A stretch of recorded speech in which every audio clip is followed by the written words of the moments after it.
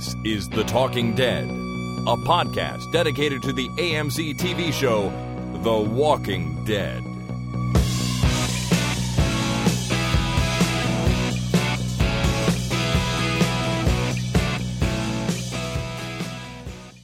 Hello, ladies. My name is Chris.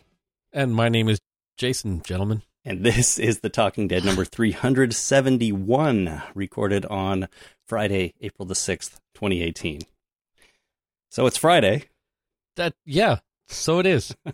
And, you know, normally we record this episode on Monday, but if you were listening last time, you know that we got all messed up this week, but we were here Friday. Now, Jason, we did get all kinds of messages like this. I am just hoping that you both are okay here. Ryan from St. Louis. Haven't heard anything since the 29th, so hopefully everything is okay. And, love the podcast. Keep it up. Thanks. Thank you, Ryan. So, you know, Ryan called in. We got Facebook messages. We got emails all wanting to make sure that we were okay because we missed our regular recording by a mile this week. And on one hand, that makes me really, really happy. It warms the heart to know that so many people are thinking about us and worried about us and stuff like that. And I really appreciate that. And it just reinforces how super awesome all our listeners are, right? Yeah. On the other hand, it kind of makes me feel like nobody really listens till the end of the podcast usually. Since It's okay. It's fine. I've been known to, you know, turn off a podcast in the last few minutes just because you kind of know Sometimes I don't listen to the end of this podcast. Yeah, fair enough. I did mention it last week. Now, I didn't really have a good answer for when we'd be recording last week when I talked about it, but here we are. It's Friday. It's just in time. This is just in time podcasting before the next episode of The Walking Dead. What? Jit casting. Jit casting. Just in time, jit. Jit cast. Yeah, fair enough. I think you may have coined a new term there. Well, jit is just in time, right? Well, I got it. Jit. It's pronounced jit, isn't it? Sure, you of course. Not heard that? Well, it's not pronounced git. Well, it could be. No. I mean, GIFs are pronounced GIFs. No, they're sometimes. Not. That's incorrect. Anyways, git casting. Not according to the creator of the GIF. Well, according to the letter G, it's incorrect. That's okay. The creator of the wiki also calls it a wiki. So Really? It's supposed to be pronounced wiki, yeah. Wiki. W-I-K-I, wiki. Yeah, well, and the word meme doesn't make sense either. It's mem, but anyways. Whatever. So what are we talking about? Jit casting, right. Just in time. Just in time. Just under the wire. Exactly. So really there's no time to continue screwing around, although we've already started that trend here. But we do have not screw around. I know. It's the way it goes. I think we do have a bit of a marathon podcast evening coming up, Jason. So are you ready for it?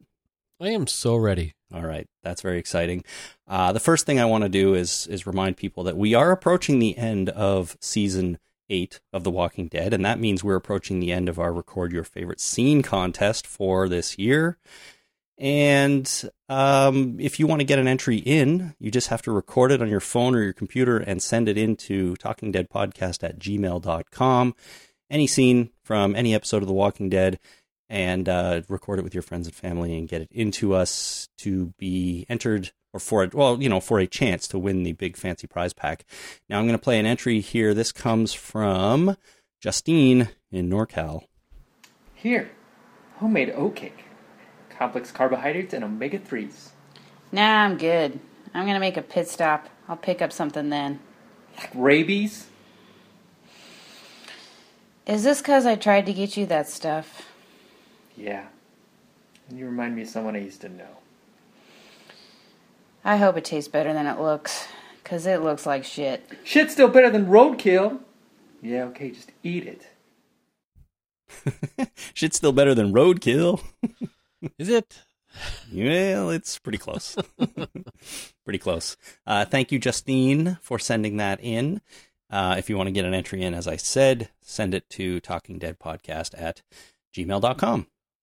And you have until the week after the season finale, which is a couple of weeks from now, actually, since it's Friday. I'm all confused.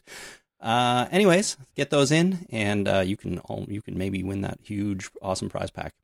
All right, Jason, no more screwing around. As I said, let's get into our recap of Season 8, Episode 14. Yeah. Still gotta mean something. A man's words still gotta mean something. In my best Rick Grimes voice.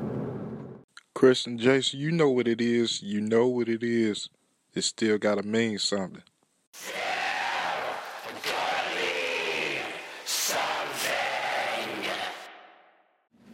The English language. Do we use got to or do we use gotta? Stop bastardizing it. It's still gotta mean something. No, it's still got to mean something. Drives me mad. Hi-ho, Kermit the Frog here, and I would like to announce the title of this week's episode. It goes like this. Still gotta mean something. All right, that's it. Bye. Thank you very much, Joe in Florida, Gareth on his way to Hamburg, Germany, Damien in Virginia, Tommy in Scotland, who did that in the style of a black metal band, apparently, Daniel in Worcester, England, and Kermit the Frog. So that black metal band style one, I sure hope that was heavily processed and that just wasn't his natural voice. Well, if it was, he probably can't talk anymore.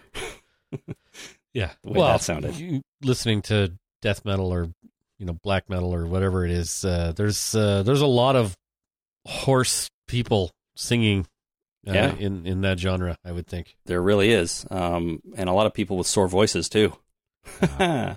And then Kermit. It's nice of Kermit to call in. Frankly, I am honored that Kermit the Frog called in to give us a title read. And,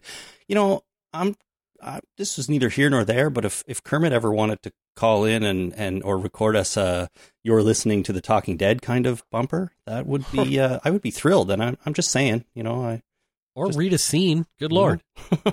Hey, or that. Exactly. Thank you to everyone for doing the title read.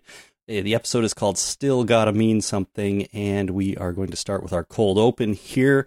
We start with some gunfire and on a black screen, and when the picture kicks in, we see Jadis run around a corner in the junkyard, and she pretends to be dead by moving a dead body and then lying down in the pool of blood.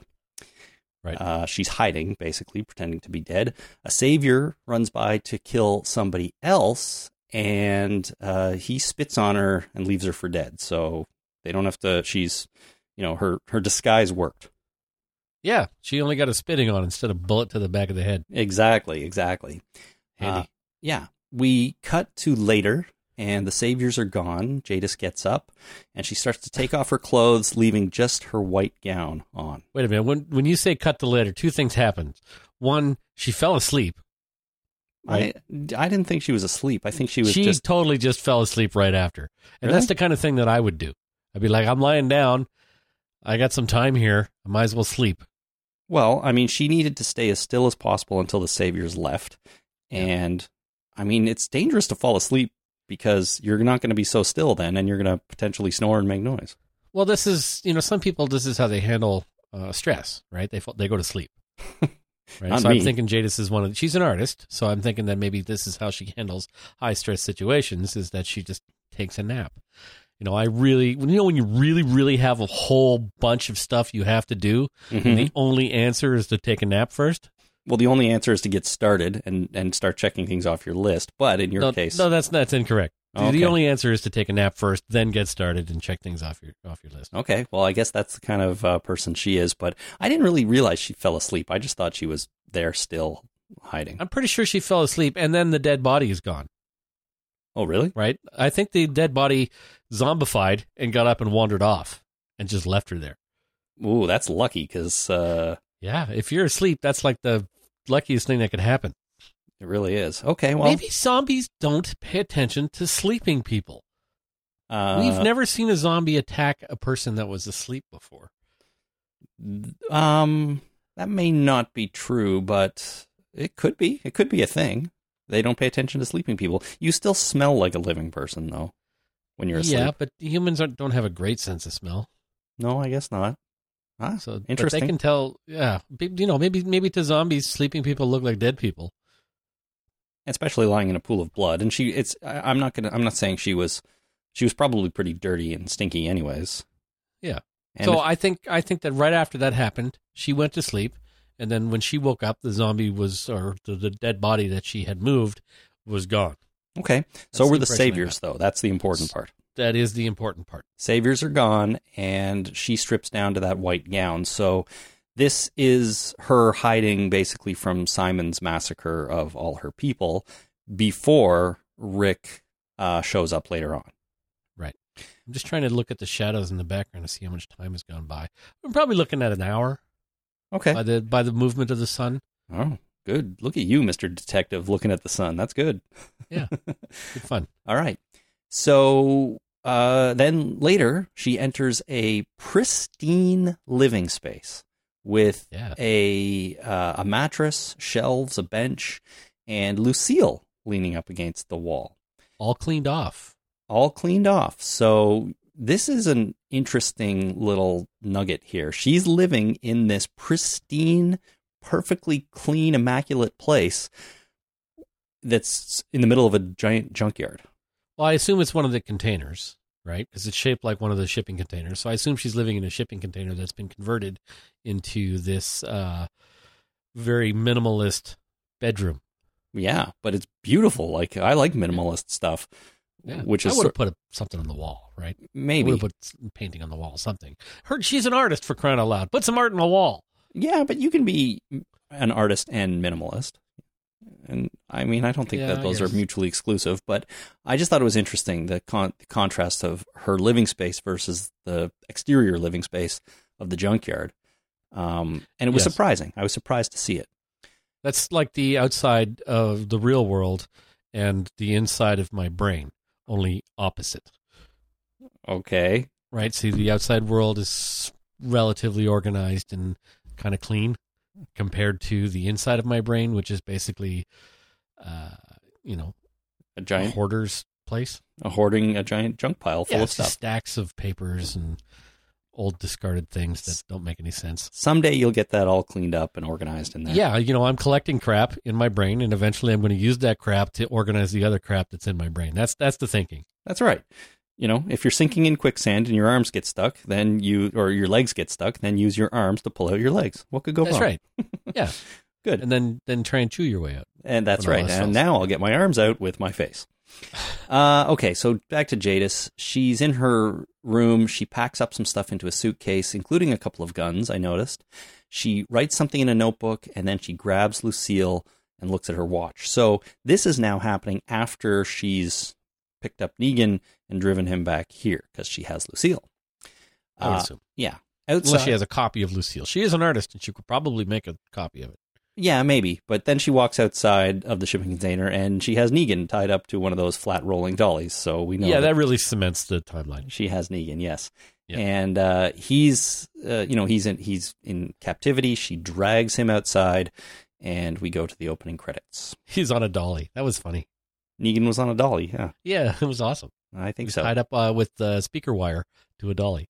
Well, I mean, whatever works. You use what you have to subdue your enemies. Yeah. So after the credits, we go outside, or there's the zombies outside the hilltop. We see Carol chopping some wood. Ezekiel approaches and says that they need to go after Henry because they don't know where he is. And Carol doesn't really agree at first. She wants to stay, and he questions why, but she doesn't really have an answer for him. And Ezekiel assumes that it's because Carol thinks Henry's already dead. And he tries to convince her by saying she's supposed to be brave, but in this case, she is acting cowardly. Mm-hmm. That's harsh, man, calling Carol a coward. Yeah, it's also alliteration. It is, but that has nothing to do with the episode. That's just the way I said it. But, I mean, Carol, of all people, I mean, not for a long time, has really displayed any cowardice, I would say. I don't think. But in this case, she's not willing at first to go search for Henry because, well, he's probably already dead. And why would I want to go searching for another child when the last time we tried that, it didn't work out so well? Yeah. And I'm, of course, talking about Sophia. Right. So we go over to Daryl and Tara. She still isn't sick, and she's realizing now that Dwight's arrow was clean, so he didn't shoot her with an infected arrow. But Daryl says she just got lucky, and he says it's not like a bite. Sometimes nothing happens. Just to further confuse things, in my opinion. This is exactly what we wanted. This is the exact kind of exposition that we wanted. That, sometimes it works, sometimes it doesn't. Ours is not the reason why. Ours is but to do and die. Well, so, you're correct. On one hand, I think it just adds fuel to the confusion fire, but on the other hand, it adds fuel to the confusion fire. So let's just all stay confused. Yeah, I'm okay with that. As long as confusion and not knowing what's going on is so much better than blatant inconsistency. Sure. And I think confusion and not knowing what's going on are not always the same thing either. No. But in this case, I think I agree with you that it's just better that they kind of just throw it out there and be like, sometimes this happens and sometimes that happens. And you never know which way it's going to go. But Tara is so on Team Dwight at this point. She's like, he can do no wrong. He even shot me. And that's good. That's a good thing. Yeah, it is. She's totally on Team Dwight. She even reiterates in this scene that he saved her, basically, earlier. Yeah. And in a way, and in this situation, too, because Simon was sneaking up on her. So he's now saved her twice, Dwight has. It's like when you get a mosquito on your face, and then somebody slaps you as hard as they possibly can. It's for their own good. It's to get rid of the mosquito.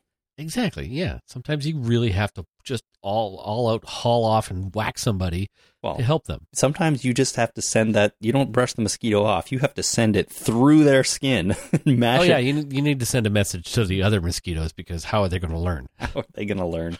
Exactly. It makes total sense to me. Before the scene ends, though, Tara tells Daryl that he's going to do what he's got to do, but she is no longer on board. It's just him now. Meaning that if Daryl still wants to kill Dwight, well, he can do it, but she wants to have nothing to do with it. We go inside to Michonne. She's kind of crying, reading Carl's letters. Rick comes in, and she asks him to read it. And at first he doesn't want to because he says he's going out to look for food. And Michonne, I think, convinces Rick to read the letter by telling him about how she... she wanted to run away from this kind of pain too when she lost her children. But you can't do that forever, kind of thing. No. And, she also reminds Rick that Carl wanted him to read it. He wrote it for a reason. So at some point he must do it. And Rick opens the drawer where the letters are and takes out the letter marked Dad. So it seems like he's going to read it. Yeah. And, I can understand Rick's point. It's the world has ended. It's the apocalypse. Who wants homework? Right? Who wants to read anymore, right? Yeah, I'm all done with this reading bullshit. The world has ended. I'm not reading anything anymore. But if you're going to read one thing, I think your son's dying letter to you is probably where to start. I don't know if it is. That seems a pretty harsh place to start. Or is that where I'd probably start with like a Ziggy comic or XKD or something. Sure. Yeah, XKCD? That online XKCD, comic that's it. May not exist anymore in the apocalypse, but come on, somebody's got to write it down. I try and remember every one I've ever read and write them down. They're pretty genius.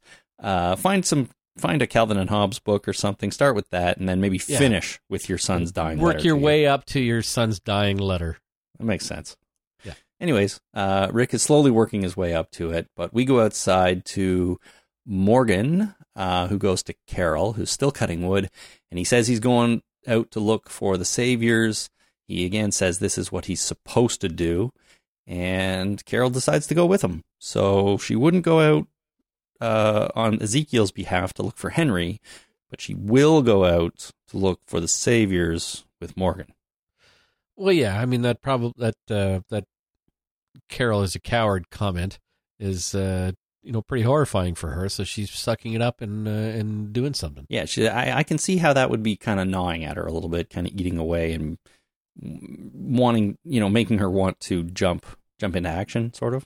Yeah, I mean, she's probably also thinking, "Fuck you, I'm not going to do what you want" to Ezekiel, because she's now mad at him for calling her a coward. But when somebody else says something, it's like, "I'm not a coward, I can do that." And then you go off that way. All right. So she's being, I don't want to call her names, but you know what I mean. Sure, don't call her a name. But if anyone's going to go looking for someone, you could do worse, right? She knows what she's doing out there. Yeah, I could think of like a couple of people. Gregory would be a horrible companion to take with you. It's probably a bad idea. Good Lord, yeah. Where is he even now? He's there somewhere. He didn't run off, did he? Well, that's a good question, and I think we have an answer to that at the end of the episode. Oh, really? Interesting. We'll get to that. Yep. Okay. First, though, we go out to, where do we go? Where are we? Maggie, Rosita, and Diane, I think, in her office, talking about fortifying or refortifying the hilltop. They say the relay cars are in position, so they've positioned their car horns again, basically. Horn relays. Why cars? Like, this seems like I guess the people are also out there. It's not just the cars that are honking themselves. Right? People drive the cars out, and they're responsible for honking the horns. That all makes sense. That makes a lot more sense than the idea that I was thinking. Yes. Okay. Well, that's good. They're also concerned that they don't have enough ammo. And Daryl comes in and says that the Saviors are probably low as well. So maybe going to hand to hand is their only option right now, which means they aren't likely to, reattack anytime soon, which is smart thinking on Daryl's part, I think. But Rosita mentions that they have a bullet maker and says she knows where they'd find what they need to make more bullets. The Saviors, she means. Yeah. And of course, that's Eugene. Before we find out what's going on there, though, we cut back to Jadis at the junkyard. She's got Lucille still, and Negan is tied up still. He's talking about how he can smell what happened here. Does he literally mean smell? Like he can smell the dead bodies or the zombies or whatever? It's hard to tell. He is in a junkyard. Right. So smelling stuff and distinguishing exactly what you smell and what that means is probably pretty difficult. Mm-hmm. So he might be hyperbolizing. Negan's known to do that, I would say. Well, he is known to do that, but he might be just using it as a saying because he knows what happened here because he found out in the last episode, right? So this is what we had talked about. What might happen is that he's using that information that he found out from Rick, and he's using it to talk his way out of this shit.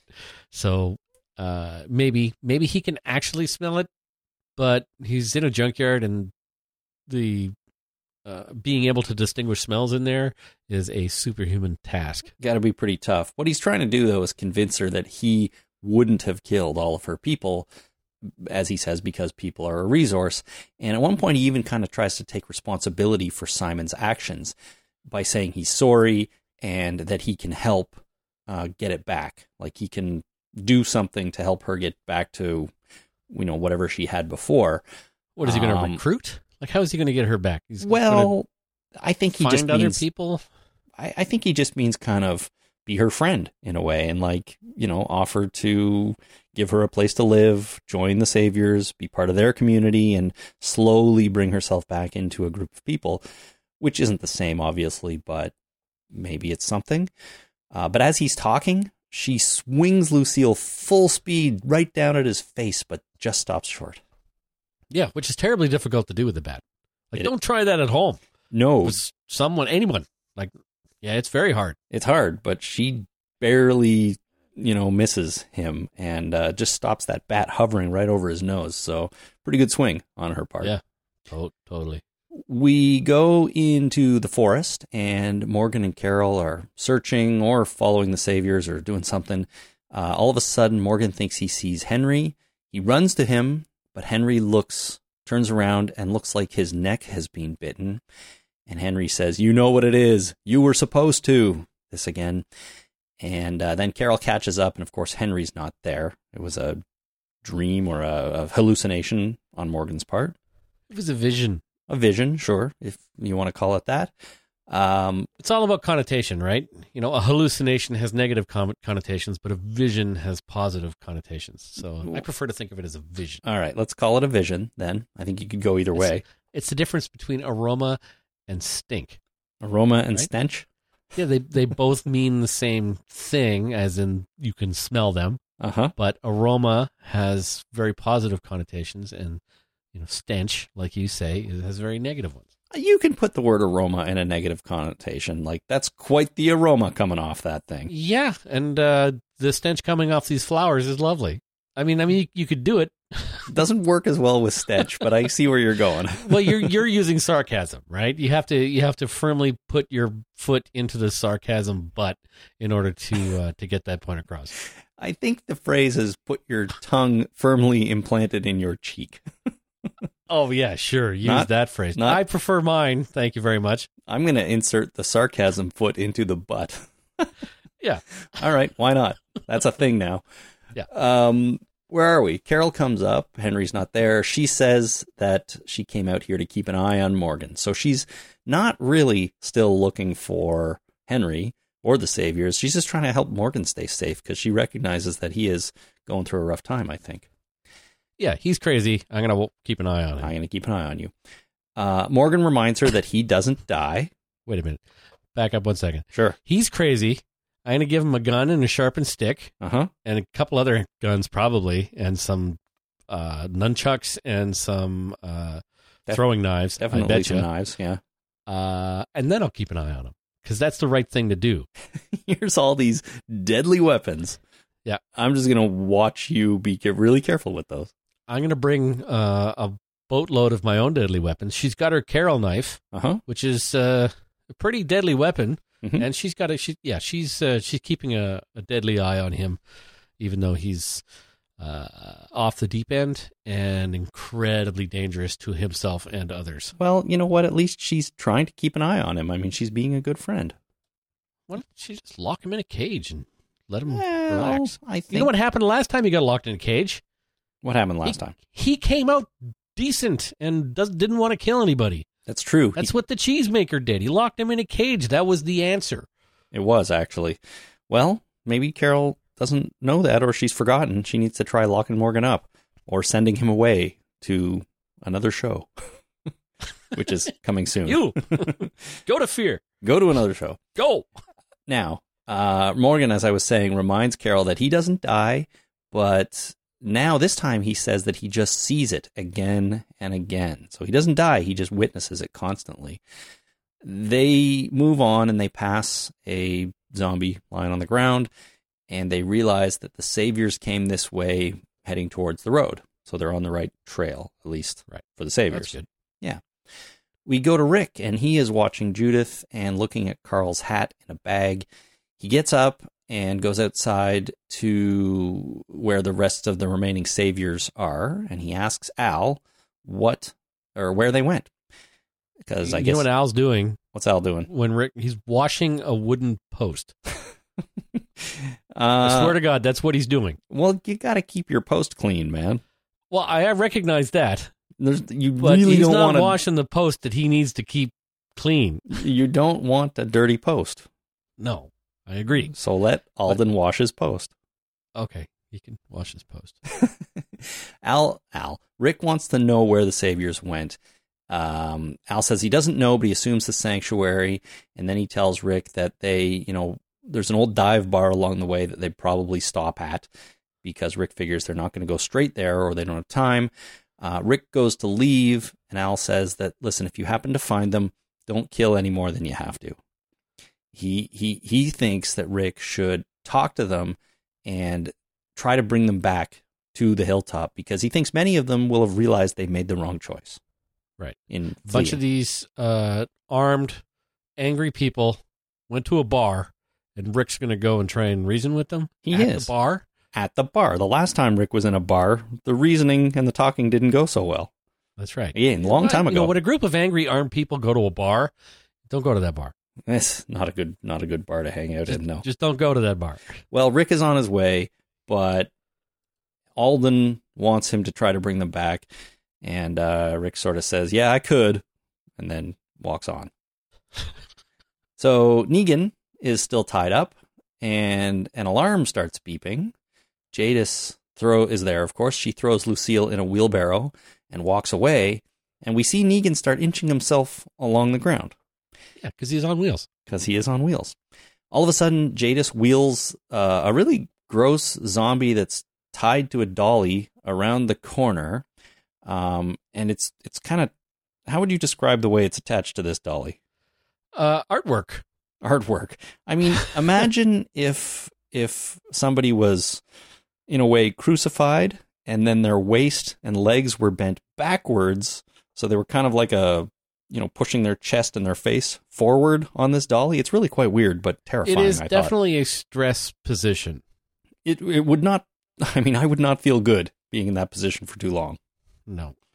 Now, yeah. Okay, so the zombie's hands are tied to the side of the cart, and its head is attached to the top of the cart, and it looks like there's a pole going through the zombie's brain, but that can't be right. That can't be right. So I assume that it's just attached to the side of the head. Just enough to keep it immobilized. It's like a metal helmet like she had in the other zombies. Right, yeah. So I'm thinking that she's not stupid enough to pierce the brain, because as soon as you touch the brain with even the smallest implement, that thing dies. So I can't believe that that's going through the brain. No, like you can't even do it gently. Right? No, you can't. You can't do it. So it's just somehow immobilizing the head in a really uncomfortable looking position. But it's kind of a zombie, wheelbarrow weapon sort of. You push that around and it'll just bite stuff for you. But it doesn't make any sense. I don't understand the purpose of this. I don't understand why they went to the trouble of doing this. This zombie thing doesn't make any sense to me. No, I don't. Honestly, I don't really get it either. Like, what was she thinking to do? Was she just going to wheel it up to Negan to frighten him? Or was she going to wheel it up to him and then, like, tilt it forward slowly so it could bite him in the post or something? I mean, I don't know. Maybe it's her luggage cart. She's planning on putting her luggage on it and rolling it around? It looks like a luggage cart. You're absolutely right. So I think it was just meant to look scary.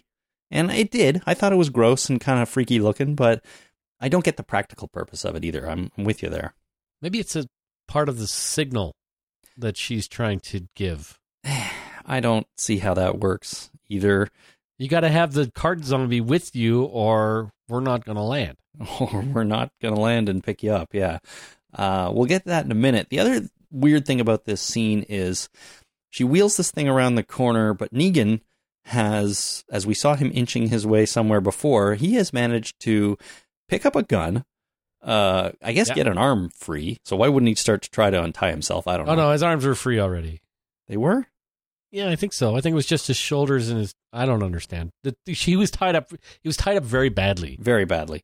And I can understand him not trying to get out while she's standing there. But as soon as she leaves, like, wriggle around a little. Anyways, he's got a gun, he has a flare, and he has a bunch of pictures on the ground beside him. So he's managed to accumulate a lot of stuff from a position lying on his back while tied up to a dolly. Well, he did say that there's, why would you leave me here with a bag of guns? Yeah, that's true. That's what he says.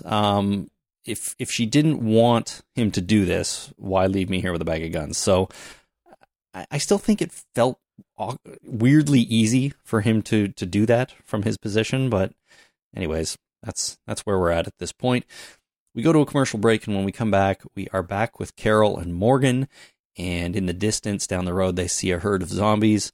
She wants to wait, and they notice Henry's stick sticking out of a nearby zombie. Morgan takes the stick and kills the zombie, and then tearfully Carol suggests that they go the way the zombie came from to find Henry, assuming he's dead because his stick is not with him. And Morgan says that she saves people, but he watches them die. He's supposed to. And, Morgan, he wants to kill them. He wants to clear. And he hands her Henry's stick and then walks off the other direction. Off to the herd of zombies. Kind of, sort of towards them and then into the forest. So he isn't going directly at the herd of zombies. Back to Jadis and Negan. She tells him to leave the pictures alone, but he's threatening to burn the pictures with the flare that he has picked up. And she says that Negan took everything from her, including herself, at which time he reveals that his wife was named Lucille, and he says she got him through regular life, and the bat got him through this zombie post-apocalyptic life, and it's the last piece of her left, just like the pictures for Jadis. So, just to clarify this here, Jadis is threatening to burn Lucille, and Negan is conveniently threatening to burn the pictures, and they kind of represent the same thing to each other. Yeah, and it's just, to me, it's terribly insulting to name a bat after your late departed wife. Well, maybe something you use to murder people. Maybe his wife specifically murdered people. Therefore, it's a tribute. Maybe they were serial killers together. Maybe. In all seriousness, though, I mean, the idea that she sort of guided him through real life and the bat guides him through this horrible post-apocalyptic life. I mean, there's something sweet about that, isn't there? There is not. It is terrible. In all seriousness, that's terribly insulting. Okay, fair enough. He murders people with that bat. He does. That's very true. All right. I'm just trying to see the bright side here. And he said he gave her nothing in the pre-apocalyptic life. Right. So he was a shithead to his wife, and now he treats his bat better than he ever treated his wife, and he uses it to murder people. All right. It's totally fucked, man. Yeah. Well, Jadis's alarm beeps again, and she starts pushing the trolley zombie toward him, but he has a gun, so he's shooting at it kind of randomly. Not really. He's trying to hit Jadis. He's not trying to hit the zombie. Well, but he hits the zombie 2 or 3 times. He's trying to shoot Jadis through the zombie. You think so? I think he was trying to hit the zombie in the head and missing. No, he was trying to shoot Jadis. All right, fair enough. Because Jadis is the threat, not the zombie on wheels. You know, if Jadis is dead, that zombie ain't going nowhere. I suppose. Pretty tied up. So no, he was trying to shoot Jadis through the zombie's chest. All right, well, either way, he doesn't successfully shoot her at all, or really anybody. And she... Except the zombie. That was a person at one point. I know, but I mean, he didn't kill the zombie. Respect. He did... For that thing, he didn't kill the zombie, and he didn't kill Jadis. So, that's true. Mission failed. She dives on him to take the flare away so he can't burn the pictures. It rolls into a puddle and goes out, so that's fine. The only puddle within 50 miles. Of course, but it's there. Yep. The flare goes out. And then the helicopter appears overhead and hovers around for a bit. So we see this helicopter again. Jadis runs away, and she comes back as fast as she can with another flare, trying to signal the helicopter and yelling, "I'm here," but I guess it doesn't see her because it flies away. Yeah, that's what the alarm was for. That's why she packed. That's why she was setting that signal fire. Yep. That's why she had the flare. That's why she had the zombie cart, I assume. I guess, to put her luggage on. What the fuck is that zombie cart for? I don't know, man. It must have been a zombie luggage cart. Negan seems rather confused by all of this, and for like the 5th or 6th time in the episode, he exclaims, "What the shit?" Yeah. Which is funny. She goes, the helicopter's gone, so Jadis goes to light Lucille on fire, and he begs her not to. He says that he can settle things and swears on his sack that he will. And you can do that? You can swear on your sack and then people will believe you? I don't know. Try it at work on Monday. All right. Jadis decides not to burn Lucille. So Lucille's been saved and the pictures have been saved. I mean, people's sacks are pretty precious to them. Well, generally, yeah. Yeah, so swearing on your sack is, it's a pretty significant thing to swear on. It's like you're not going to swear on your foot because who gives a shit about your foot? No. But, swearing on your sack, that's a significant thing. So I assume that's okay. Sure. I mean, is it one step below swearing on your life? Or a couple steps below? It depends on your personality, really. I suppose. How important is your sack, really? Yeah. Very important. Yeah. I mean, I wouldn't want to lose it. No. I wouldn't want it to fall off. That'd be bad. Just all of a sudden, one day in the shower, oh, crap. Now it's clogging the drain. Oh, Jesus. Man. Gonna have to dig that out of there. We go to Rick. Rick is in the forest now, and he hides from a bunch of zombies, and then Morgan appears behind him. So him and Morgan have crossed paths randomly here. Where did Carol go? She went off towards Henry, she thinks, remember? And Morgan went the other way, and Rick has run into Morgan now. It seems awfully convenient. They're all going the same way. Oh, I know. They're all within like 15 feet of each other. The whole thing is very loosey-goosey, right? They leave. Rick is apparently looking for food, but of course we know he's not. He's going after the Saviors. Morgan was going out to find the Saviors, so I guess they were following the same trail, more or less. That's why they've encountered each other. And Carol's gone the other way to find Henry. So even though she originally was going to help Morgan find the Savior. Right, but after their conversation on the road where they found Henry's stick, I think they decided to part ways. right? It just seems like awfully convenient party splitting, party meeting up. Yep. Everybody's in the same forest. Let's go together. It's an awfully big world out there, but these guys are all hanging out in the same little piece of forest. Morgan appears behind Rick, and Rick has to convince Morgan that he knows him. So Morgan is, out of his mind. Morgan says, "I'm not right." So he's aware that he's out of his mind. And they both agree that they are out there to find the saviors. And Rick suggests that the two of them can finish this. Meaning, we'll find them, we'll kill them, and happy days. And they'll be extremely aware of their surroundings. They really, really will.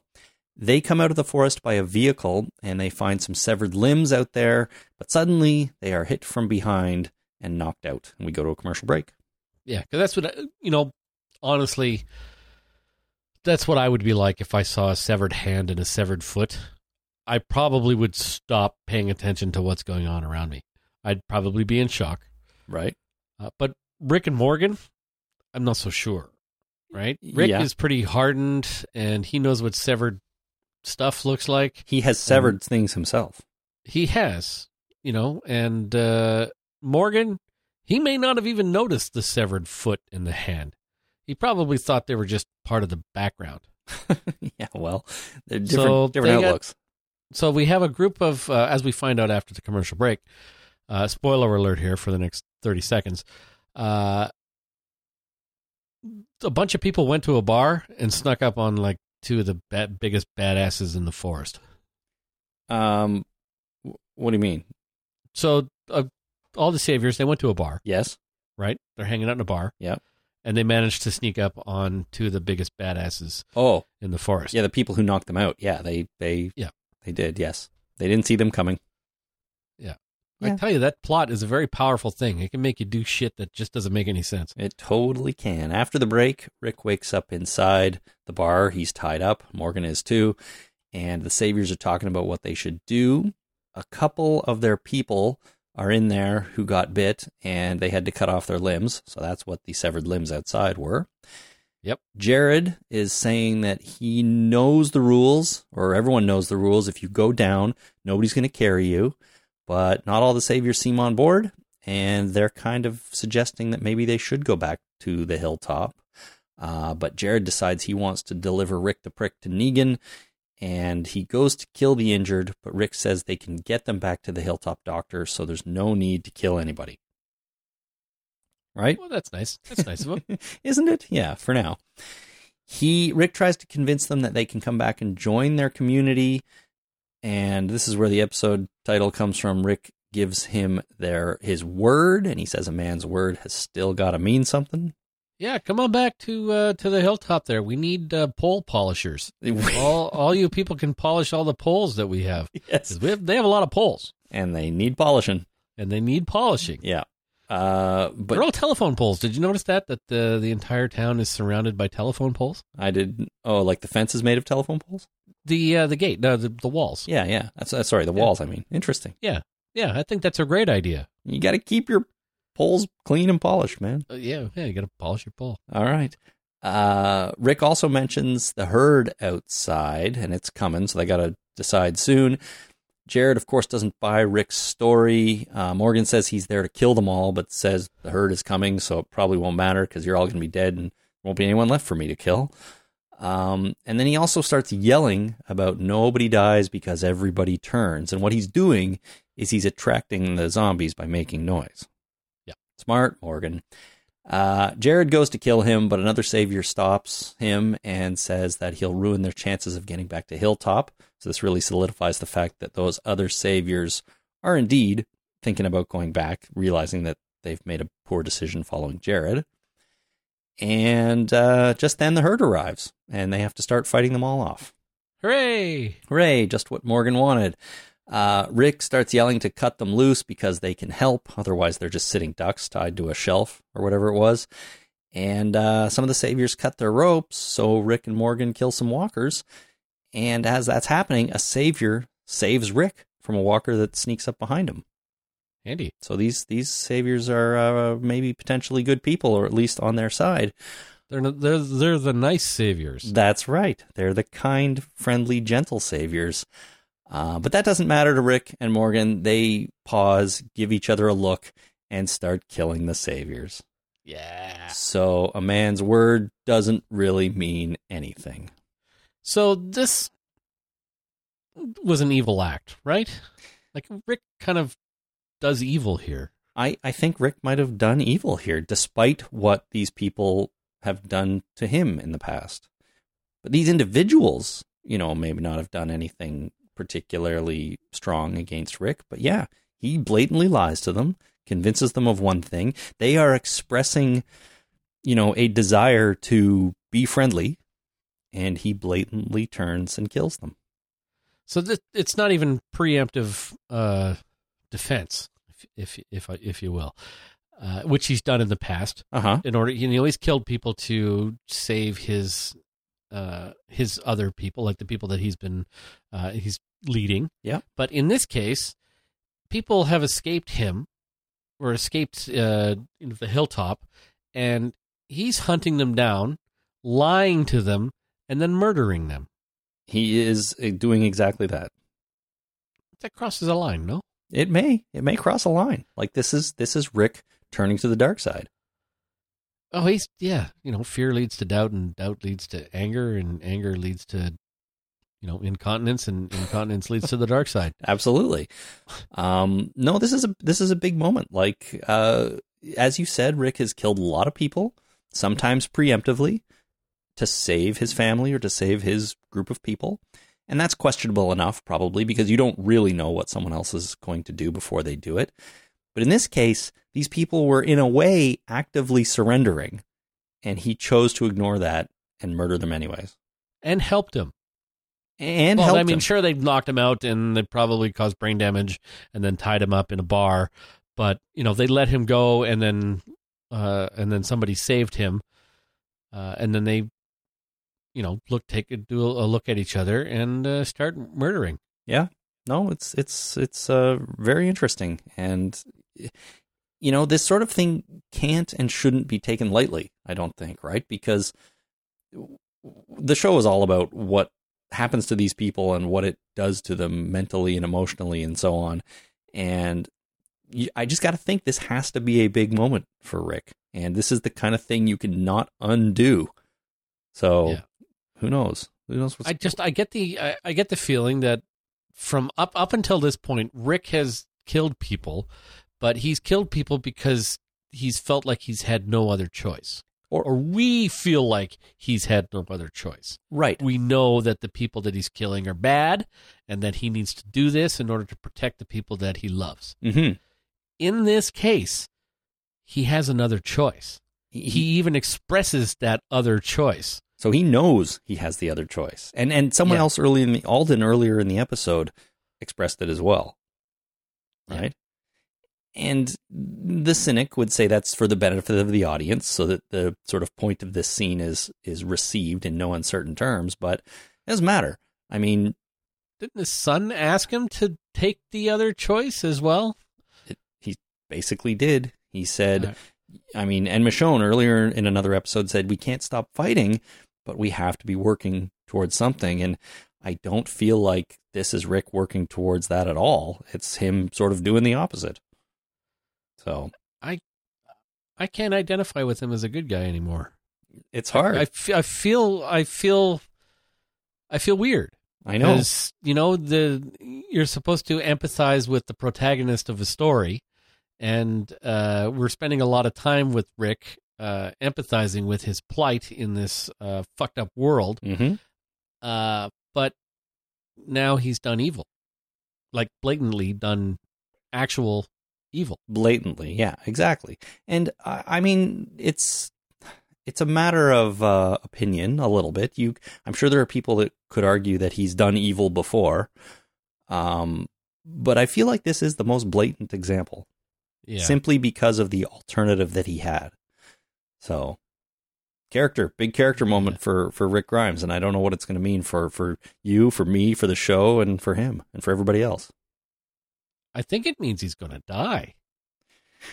Shit, man. It might. He's gone evil. And you can't. I mean, can your protagonist be evil? I mean, sure, but if that's how they start out, that's different. Well, yes and no. I mean, what protagonist you thinking of? You thinking of Dexter? Dexter's evil. That's a good example.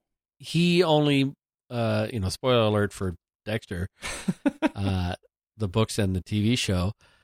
He has a code where he only kills people that have done evil. So he is helping society at large by murdering people. He's channeling his homicidal tendencies to this code that his dad instilled in him to only murder people that deserve murdering. Sure. Right? So it gives us that little bit of wiggle room to be able to empathize with Dexter. I mean, that part of the show, he plays with that, whether or not sometimes he murders somebody and it's like, holy shit, it wasn't part of Harry's code, but then it turns out that person was evil, in fact, so it's, phew. Right. I was okay to kill them, even though at the time he didn't know. Sure. He's done that, but you can empathize with him because there's that little bit of wiggle room. With Rick, we're empathizing with him because he's just a family man that wants to.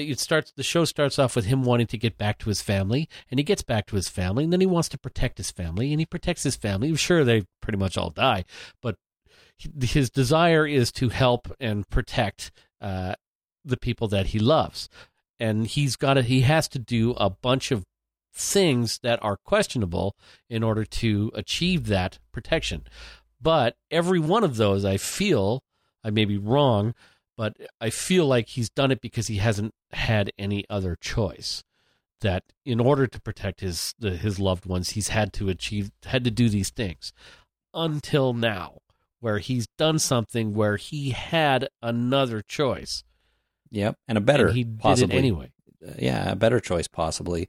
Well, it's a big moment, and I hadn't really thought of it in terms of maybe this means Rick Grimes is forever changed, and this is the beginning of the end for him. Yeah, because it's. It also raises the question: you could be a good man your whole life, and then do something that is bad, and is it really fair to sum somebody up as the worst thing they've ever done? Well, it might be, but you're right. It's a good question. Does it invalidate everything he's done to this point before this? Yeah. I don't know if it does. But in terms of a story, does it mean he has to die? It might. At least now you've got me thinking that. But I don't know. Yeah. I don't know. Because he's a main character. If it was a side character, it would be the hero moment that made him, a target for death. Right? Especially if J.J. Abrams was involved. Sure, an pretty unusual hero moment, if you could call this a hero moment. But you're right. That would be for a side character. But for a main character, it's this kind of moment that marks you for death. It's that big. I think it's that big. Okay. I think that Rick is up for grabs. Well, so him leaning against that tree with that wound in his abdomen may, in fact, be his final moments. It could be.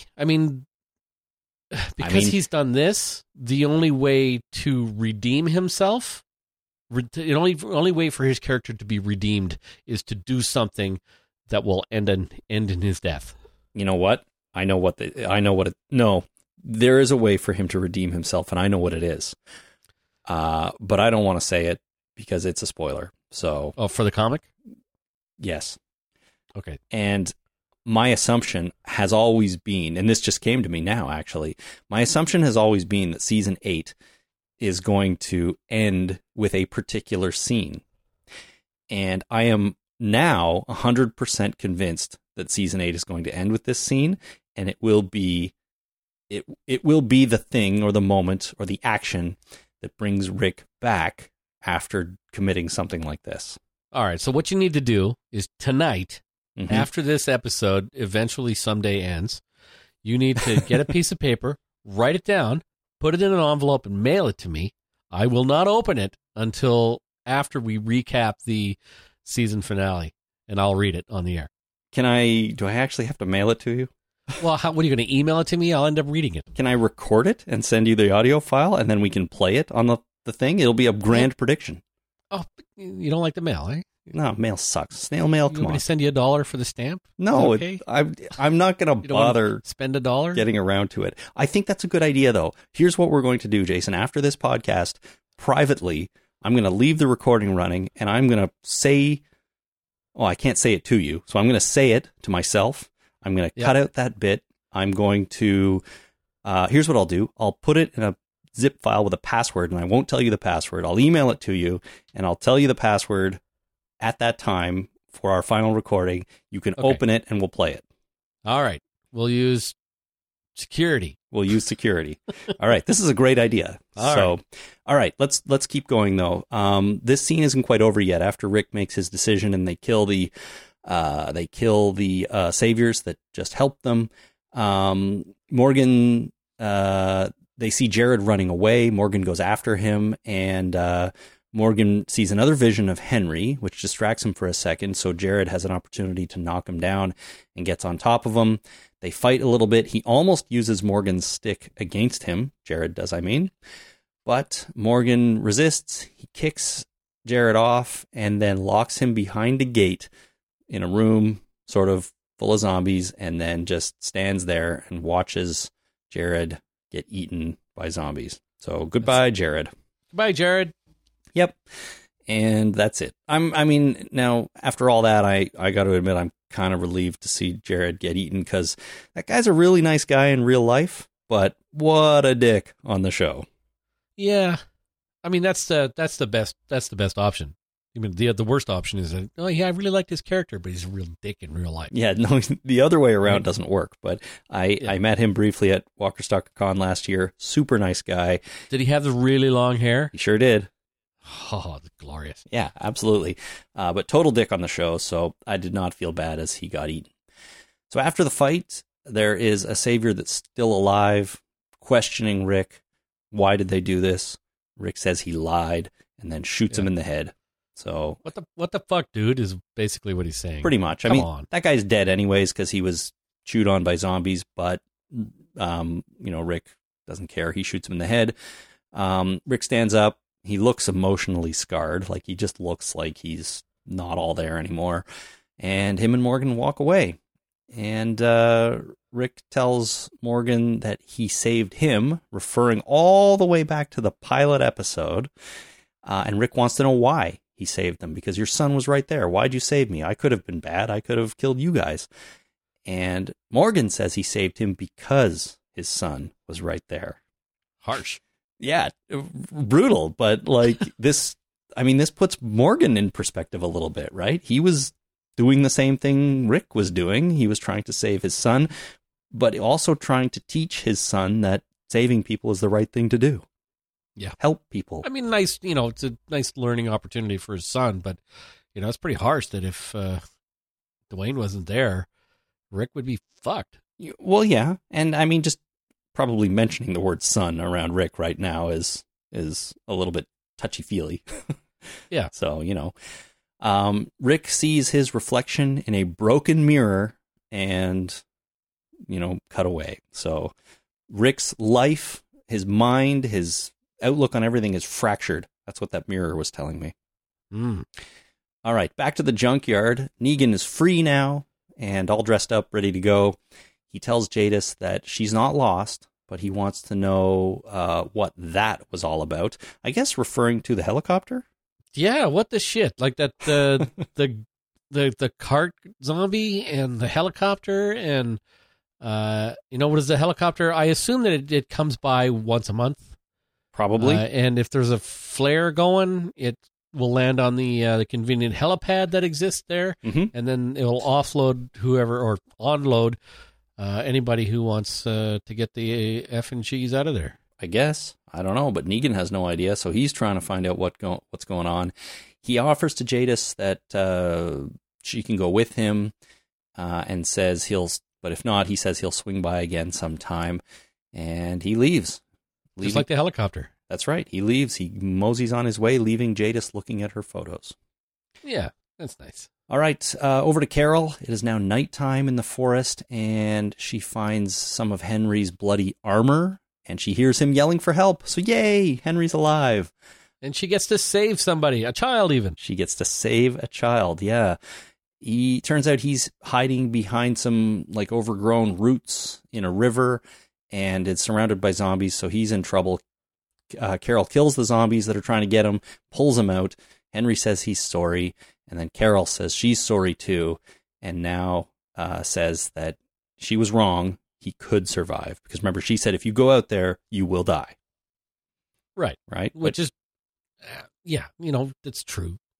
Pretty much, but she says she's wrong, and there he is. But if she hadn't shown up, he'd be dead, right? Well, exactly. He was stuck in there. Like, if you go out there and I'm not there to save you, you will die. But you can survive because I'll save you. Yeah, exactly.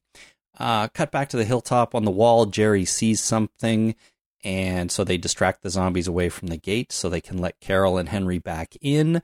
And Ezekiel is super happy to see Henry and her again, of course.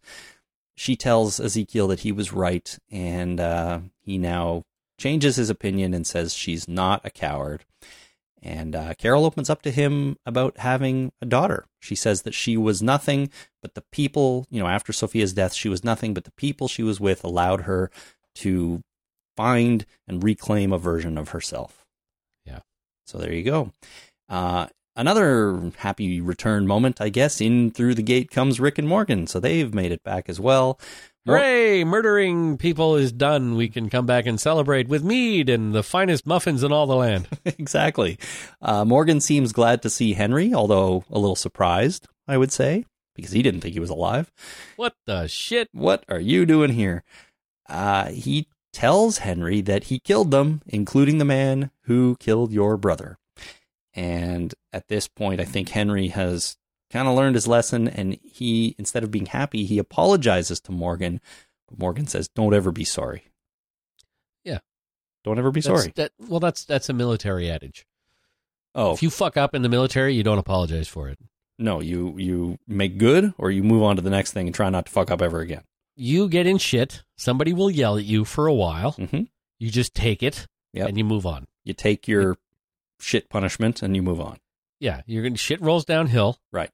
And you take it, but you don't apologize. And then you take that out on somebody below you when they fuck up. Exactly. Shit rolls downhill. You'll get in shit, and if it's somebody else's fault, you'll give them shit. Uh-huh. Right? Eventually you'll get to the person who actually fucked up, but you don't actually apologize. Got it. No apologies. Gripes go up, shit goes down. Makes sense to me. You don't gripe to your coworkers, you gripe to your boss. Okay. Keep that in mind. Yeah. So gripes go up, shit goes down. Perfect. Rick walks towards the house past Al, not saying anything, and past Michonne. He doesn't really even say anything to her either.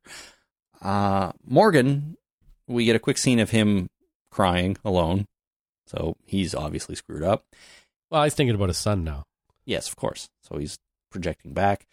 Jadis, we cut to her quick. We see her. She brings her suitcase back into her perfect living space and lies down on the mattress. So it doesn't seem like she's going anywhere. We see Negan. He's driving. He sees somebody on the road and he pulls over.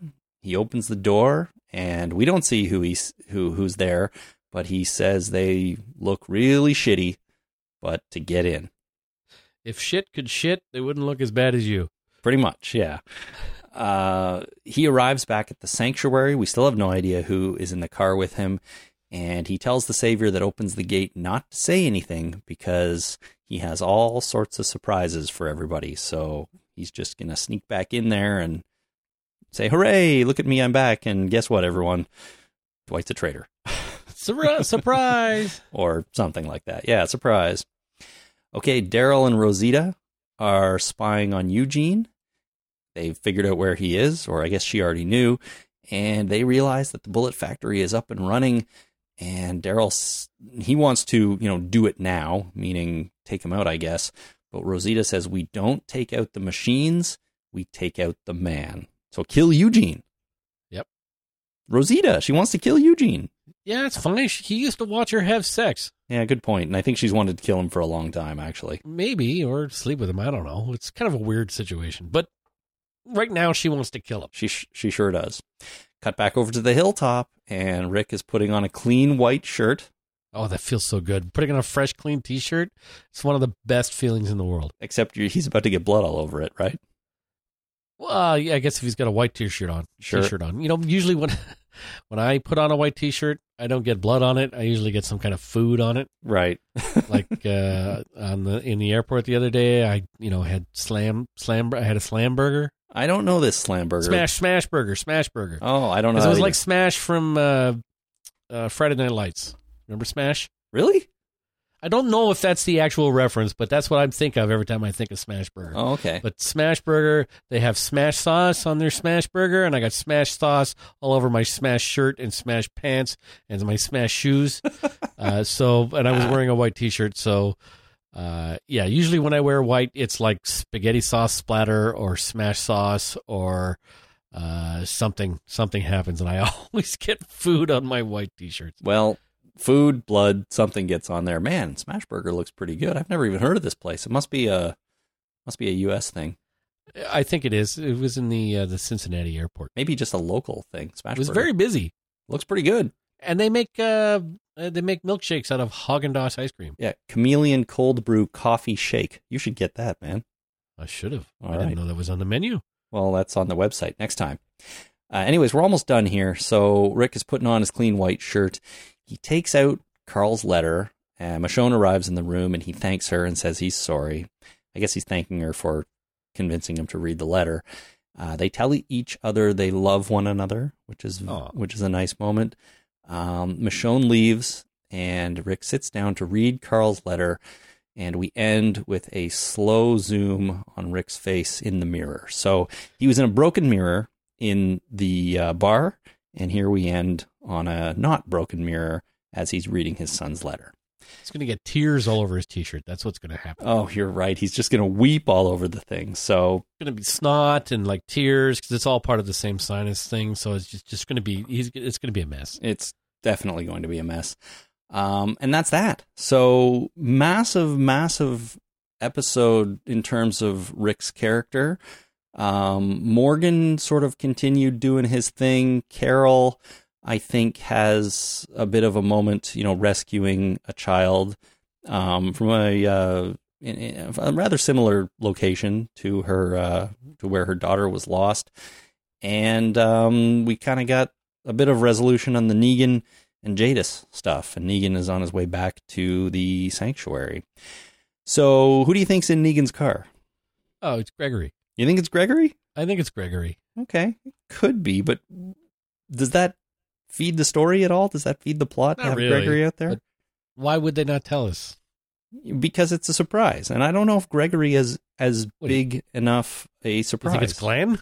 I don't think it's Glenn. No, I don't think it's Carl, although the internet has speculated on that a little bit. It's more likely to be Shane than Carl. I don't think it's Shane either. We will get to some theories about this in a moment when we get to some listener feedback, which we're going to do in this episode, by the way, not just holy craps. We're going to cram in a little extra. So I don't know. I think it is going to be surprising to find out who's in that car. It's obviously somebody Negan knows. And therefore it has to be somebody that the audience knows. It can't be like a new character. That would be ridiculous. So there aren't too many options out there. But I think it is intriguing. Is it Jadis? I don't think it's Jadis. How the hell did you get ahead of me? Kind of a letdown. Yeah. What? Yeah. Didn't I just leave you? So we'll find that out. And, after talking about this episode, I think I like it more than before we started talking about it, mostly for the Rick stuff. Yeah. I like this episode. I thought it was good. I'm a little bit worried about Rick. And I'm more worried about my ability to identify with him as a protagonist. Sure. This happened recently in a book I was reading as well, where the protagonist, out and out killed somebody that had wronged him in the past. And I was like, no, you can't do that. Like, you can't just murder this person. Because it just shakes the idea of being able to identify them as a protagonist. As it turned out, he faked it. He didn't actually kill him, and it was a bit of a fakery kind of thing. And I was kind of pissed off at the author for that. But the protagonist was still good in my book. Good. So it didn't ruin the character. Literally, like in the actual my book. Sure. It didn't ruin the character. It kind of ruined the book, though. Yeah. Okay. Well, it was author intrusion, and that kind of bugged me. When the author gets, you see him in the book. It's like, come on, buddy. Yeah. You can do better than that. I know that's a thing, a sticking point for you, author intrusion. So it is, absolutely is. So, but this is, there's no getting out of this. We can't fake it. We can't make this a dream sequence where Rick didn't actually out and out murder these people. He did it. He's a murderer now. He's a murderer now, but we have to not forget at the end of this for me to record that thing and send it to you, because I think this will. Yeah. I think this will be fun. And if it doesn't go the way I think it's going to go, then whatever. We'll talk about that then. But it could be interesting. I'm looking forward to it. Yeah, me too. Okay, let's. I'm not going to do a regular break this episode, Jason, just because I want to move into our irregular break. We'll do an irregular break. Yeah, You're going to sing a song instead of actually playing one. Hello, my baby. Hello, my darling. Yeah. I see you as a frog. Why do I see you as a frog? Yeah, I don't know. But I do just want to, real quickly mention Patreon. If you want to go help support the Talking Dead podcast, you can visit patreon.com/The Talking Dead. Make a small monthly pledge, and all the money collected goes into just putting on the show and all the costs associated with it. So it is a great way to help us out a little bit, show your support, and maybe get a neat reward. So check that out at patreon.com/The Talking Dead. Here's the question. Do I play the listener feedback or do I play the holy crap bumper? Play both, my friend. Listener feedback. Holy crap. Did you see that? We're about to find out. And what? You could have combined them to like, holy crap, did you see the listener feedback? Well, maybe I'll edit that together later. Probably not, though. All right, let's dive right in. This is a call from Neil. My holy crap, did you see that moment? Is when Carol found Henry in the exact same place that Rick left Sophia, which is actually Henry's sister in real life, in the exact same spot by the water there, under all the brush. All right, that's correct. Thank you, Neil. So I mentioned this briefly a few minutes ago, but it's essentially, it really looks like the same spot. So what Neil's talking about is Rick hides Sophia, says stay here, and then when he goes back, she's gone. And where he hides her is basically the same kind of looking place as where Carol now finds Henry, and so it all comes full circle. And hold on a second. Henry is Sophia's sibling? Real life sibling, yeah. How come I didn't know that? Well, I don't know, because I think I've mentioned it before, but it is her real Madison Lintz, and I think his name is Mason Lintz. So they are real life siblings.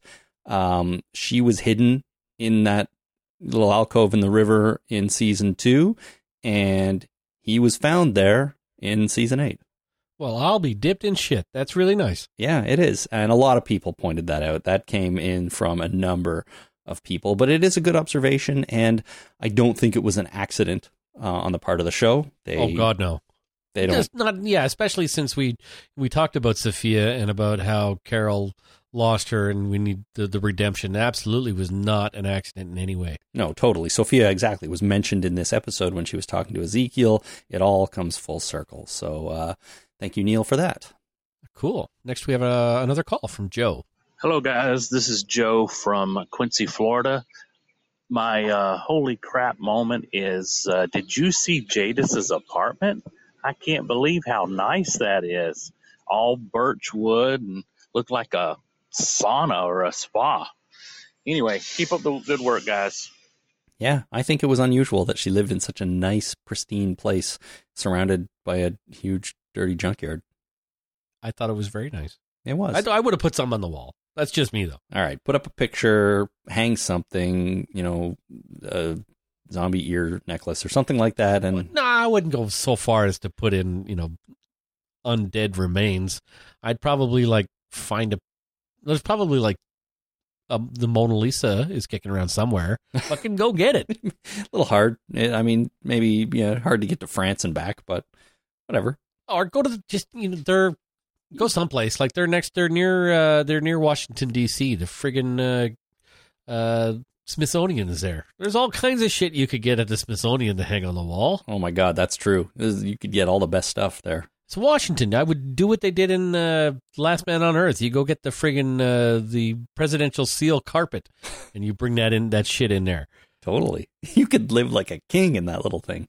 Yeah, that's the best part of that. It's a spoiler for the pilot of Last Man on Earth, but that's exactly what I would do.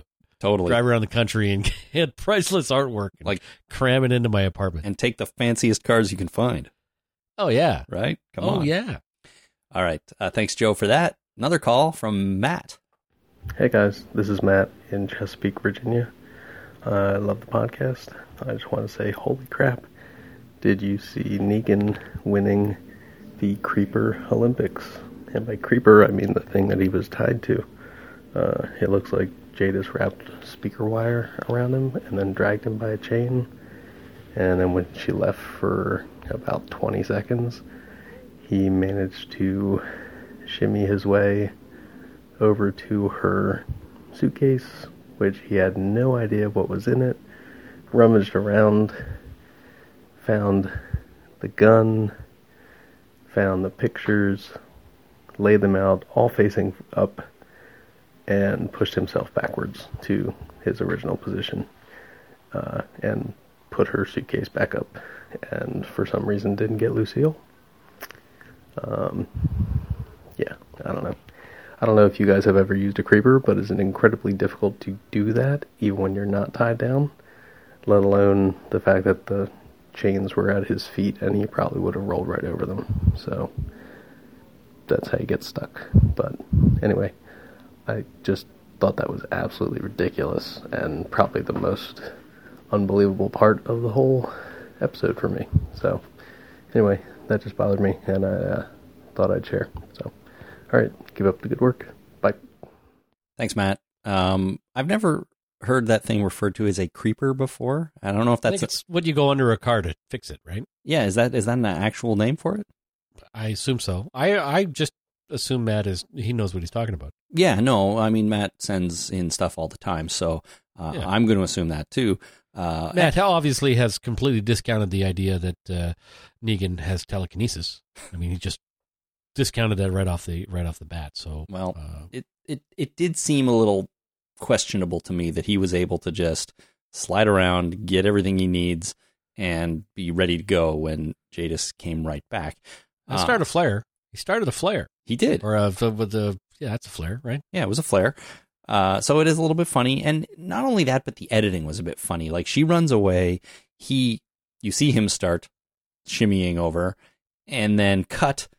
She's back, and he has all this stuff. Like, we're just supposed to believe that they yada-yada'd over him doing all that, and I guess it took her a while to set up the luggage cart zombie. I mean, what the fuck was that thing for? I don't know. We're just gonna have to assume it was like an intimidation point. It's like, look at this big scary thing. Well, why not just a zombie on a stick like they had before? I don't know. Maybe it's zombie on a stick's easier to get away, easier to like get loose or something. She drops the stick. It's more deadly when there's somebody tied to a friggin' creeper. Well, this is what I mean. Maybe she was never really trying to kill him. She was just trying to, scare the shit out of him with this thing. It's got to be zombie art. That's the only thing that makes sense, is that she had this zombie art cart that was lying around. She's like, I know, I'll freak him out with this thing, blah, blah, blah. Well, that I could believe. She's an artist, and she creates some weirdo stuff, man. Yeah. So, but the whole scene was a little bit ass backwards, I think, and missing some bits, I feel like. Yeah. I mean, if he had gotten out, like if he was no longer tied to the thing and he managed to untie himself and then had the gun and the flare and the pictures, everything's fine. It actually would have made more sense, yeah. and the scene still would have, could have played out completely exactly the way it did. I think you're probably right, although it might have been a little easier for him to shoot at her. But not if there's a zombie, the 90-degree lady on the cart there. Mm-hmm. Maybe she's still ducking behind the zombie and able to use it as a zombie shield. Yeah. You're right. I think you're right. I didn't really consider the fact that he could have just gotten himself out, and it more or less could have played out the same way, but let's not worry about it too much. All right. Next we have a call from Anwin. Hi, Chris and Jason. Still got to mean something. I thought it was a really good episode, but I was really confused, and I can't wait to hear if anybody else had the same problem. At the beginning, when Jadis, when we see what happened to Jadis, and she's running away from the Saviours, trying to kill all their people, and she comes around the corner and she ditches that guy underneath something and smears blood on herself and appears to be dead.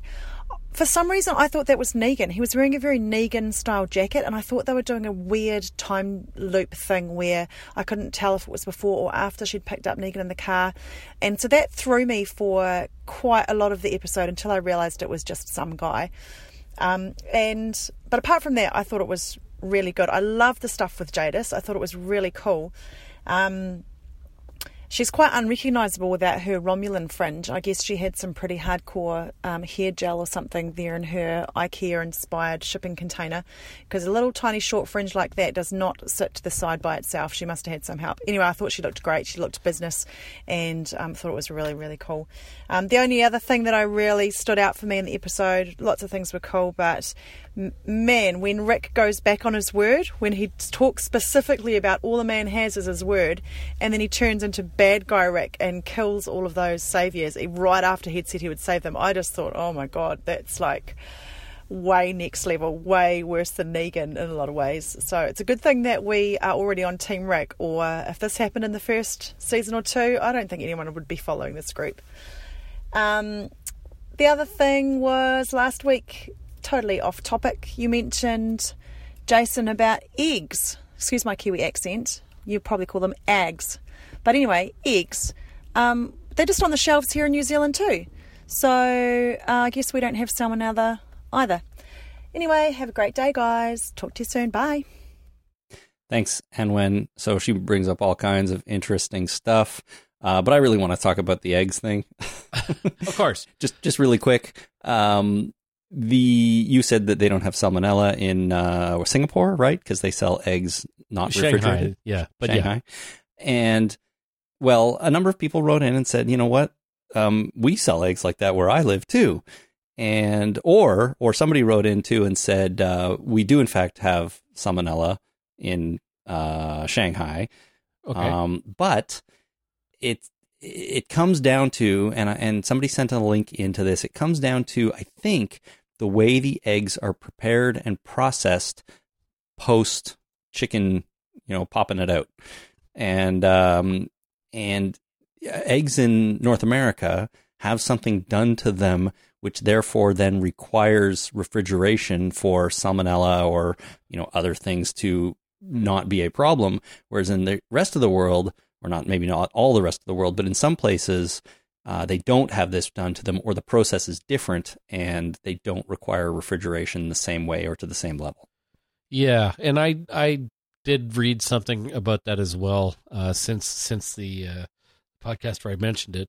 Yeah, so they're North America, the eggs are disinfected or something has done to them because of the Food and Drug Administration requiring it, that after it's done to the eggs, they now need refrigeration. Whereas in the rest of the world, they're like, what? That's stupid. They come out of the chickens. Chickens don't have fridges. No, they're just fine. They're just lying around. They just lie around. They're eggs. Yeah. Damn it. Exactly. So they try and keep them warm. You think they'd sit at room temperature for a week? You'd think so. So anyway, yeah. So we're the outliers, I think. I think we might be. Exactly. That being said, I think it's weird that eggs are not refrigerated, but that's just because of where I grew up. It was unsettling. I'm telling you. Yeah. Because nobody told me. I just walked into a grocery store. I'm like, those are eggs on the shelf. What the fuck? Yeah. No, my wife's family is from Eastern Europe, and there are many places there where you can buy milk that's not refrigerated too. And I'm sure it's a similar thing where the milk is processed or created differently. You know what I mean? Like handled differently before it gets to the store, and you don't need to refrigerate it. I think it's weird, but yeah, it's just the way it goes. Well, the part of my brain that's supposed to retain that information has rejected it. Fair enough. So no, I don't understand. Plus, milk if you like milk at all, it tastes better cold. Yeah, well, I mean, Jasper likes milk warm, but he's different a baby. Different kind of milk. Well, I mean, he's not breastfed or, he's not drinking formula anymore. He's just drinking milk. Oh, and he just likes it warm. He just likes it warm. Like, we give it to him cold, but he's still, when he needs it for comfort, he wants it warm. Fair enough. I mean, lots of people like warm milk, I think. So, anyhow. Anyway, what's going on here? What are we doing? It's, I think it's me now, right? Oh, one more thing that Anwin mentioned was that when Jadis first went around the corner and pulled that body, I watched the episode twice. The first time I watched it, I thought it was Negan. Until Really? Negan showed up later and said, "What the shit?" And I'm like, that just must have been some dude. Huh. Interesting. I mean, you thought Negan was dead at that point? I didn't know if he was dead. It might have been unconscious. I didn't know if it was a non-sequential or non sequitur to a different situation that was going on in the junkyard. I know that Jadis had Negan, so the next time I saw Jadis with a person pulling somebody, I just assumed it was Negan because in context, that's what I saw last. Was her with Negan. So I thought that maybe she was hiding him, like he was not dead but unconscious, but somebody was attacking the junkyard, and so that she was hiding him until she started playing dead. I'm like, what the heck is going on here? And then later when he was tied up, or when she took her clothes off into the white, I knew, okay, flashback. Right. To what's going on. It all started to come to me, but the second time I saw it, it all made sense perfectly. Of course. But that first time I saw that, I'm with Anwin, I thought it was Negan. Interesting. So they just dressed up a corpse sort of in the way he would dress. Yeah, skinny guy, leather jacket, Negan, right? Yeah, obviously. All right, fair enough. But thanks, Anwin, for pointing that out. You and Jason are on the same wavelength, clearly. Sean on the internet writes, Rick's word is worth crap. I kind of hate seeing him lose more living, especially when they seem to have every intention of becoming Hilltopians. Yeah. Or is it Hilltoppers? I like Hilltopians. I want to go with hippie hoppy topians for some reason. I'm not sure why. Hip hop topians. There you go. Hip hopotopians. Perfect. It's like the hip hoppopotamus. Right, but my rhymes are bottomless. There you go. All right, Dan in Columbus, Ohio writes, holy crap, Rick is a bad guy. We've seen Rick do bad things before, but betraying the saviors in the warehouse was the first time I truly felt he was bad. Yeah, warehouse, bar, whatever. He really was bad. So, yeah, we've talked about it.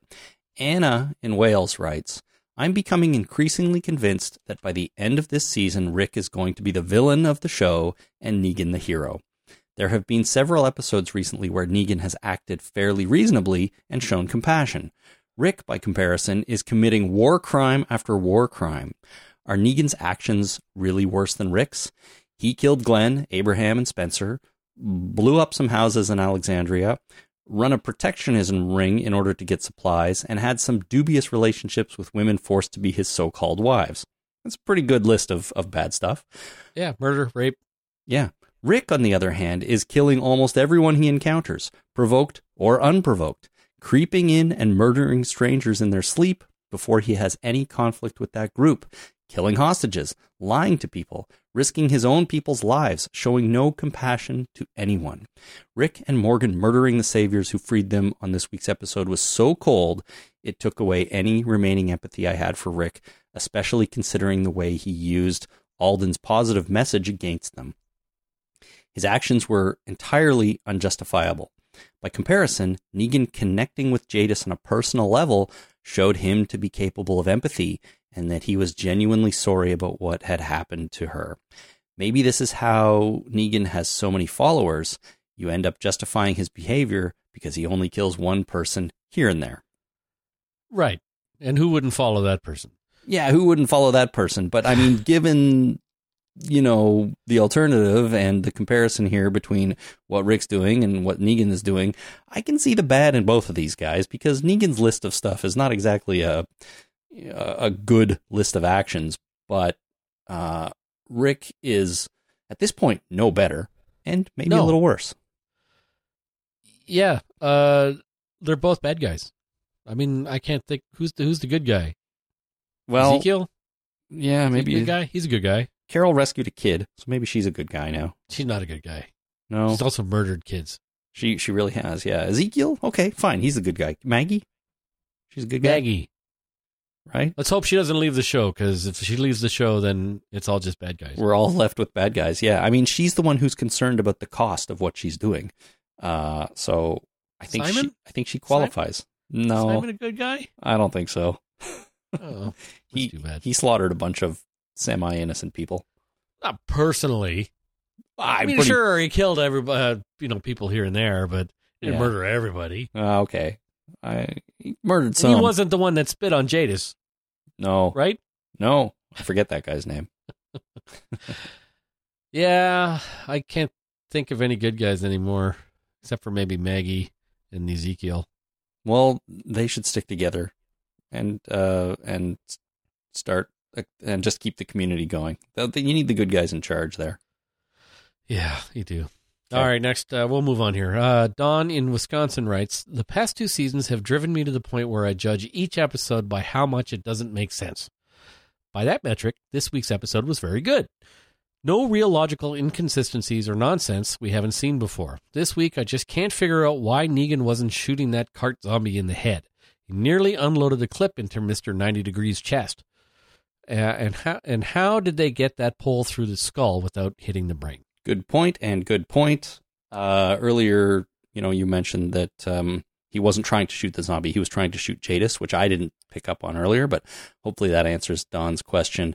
And the other thing is there's no way that pole was going through the zombie's head. It couldn't have been. It would be dead. Yeah, and there was an actor or an actress inside that costume, and I bet you that pole wasn't going through their head. No, probably so it's obviously possible. I guess so. Put a pole on their head without going through the brain. See? Perfect. All right. Hope that helps, Don. That's best we got. Mike in London writes, holy crap, did you see that? The Walking Dead just turned into Lost. Jadis has become a completely different character, like Locke. She lives in a pristine hidden room, a bit like the Hatch, and she's trying to be rescued by a mysterious helicopter, a bit like Penny's boat. It's all mysteries and no answers, just like Lost. That's true. I mean, you could do worse. Right? Oh, totally. I love Lost. Yeah, I like Lost as well. I'm one of the people that did not hate the final season or even the final episode, and I know many people did. I didn't hate it either. You and I think, are on the same page here. I think so. But a lot of people really, really didn't like the way that series wrapped up. And Locke was a different character, and it all made sense why, right? It did. I don't want to spoil anything, but yeah, Locke was a completely different character, but it was all laid out as to exactly why. I mean, it was a mystery for a long time. Sure. But, they told us why. Yeah, totally. But I think Mike, has a bit of a point here that the show felt a little lost this week with some of this weirdo stuff, like the super pristine room and, a mysterious vehicle showing up out of, for all we know, nowhere right now. So that's okay. They can borrow a page from Lost. Like you said, they could do worse. Yeah, if they're going to, and I think that if they are going to have a completely pristine, clean room, we need some Geronimo Jackson. Oh, yes, Geronimo Jackson. we definitely needed some Geronimo Jackson. That was missing. We'll put that in next week. The next time if I ever watch the episode again, I'll play it in the background. Perfect. All right. That's good.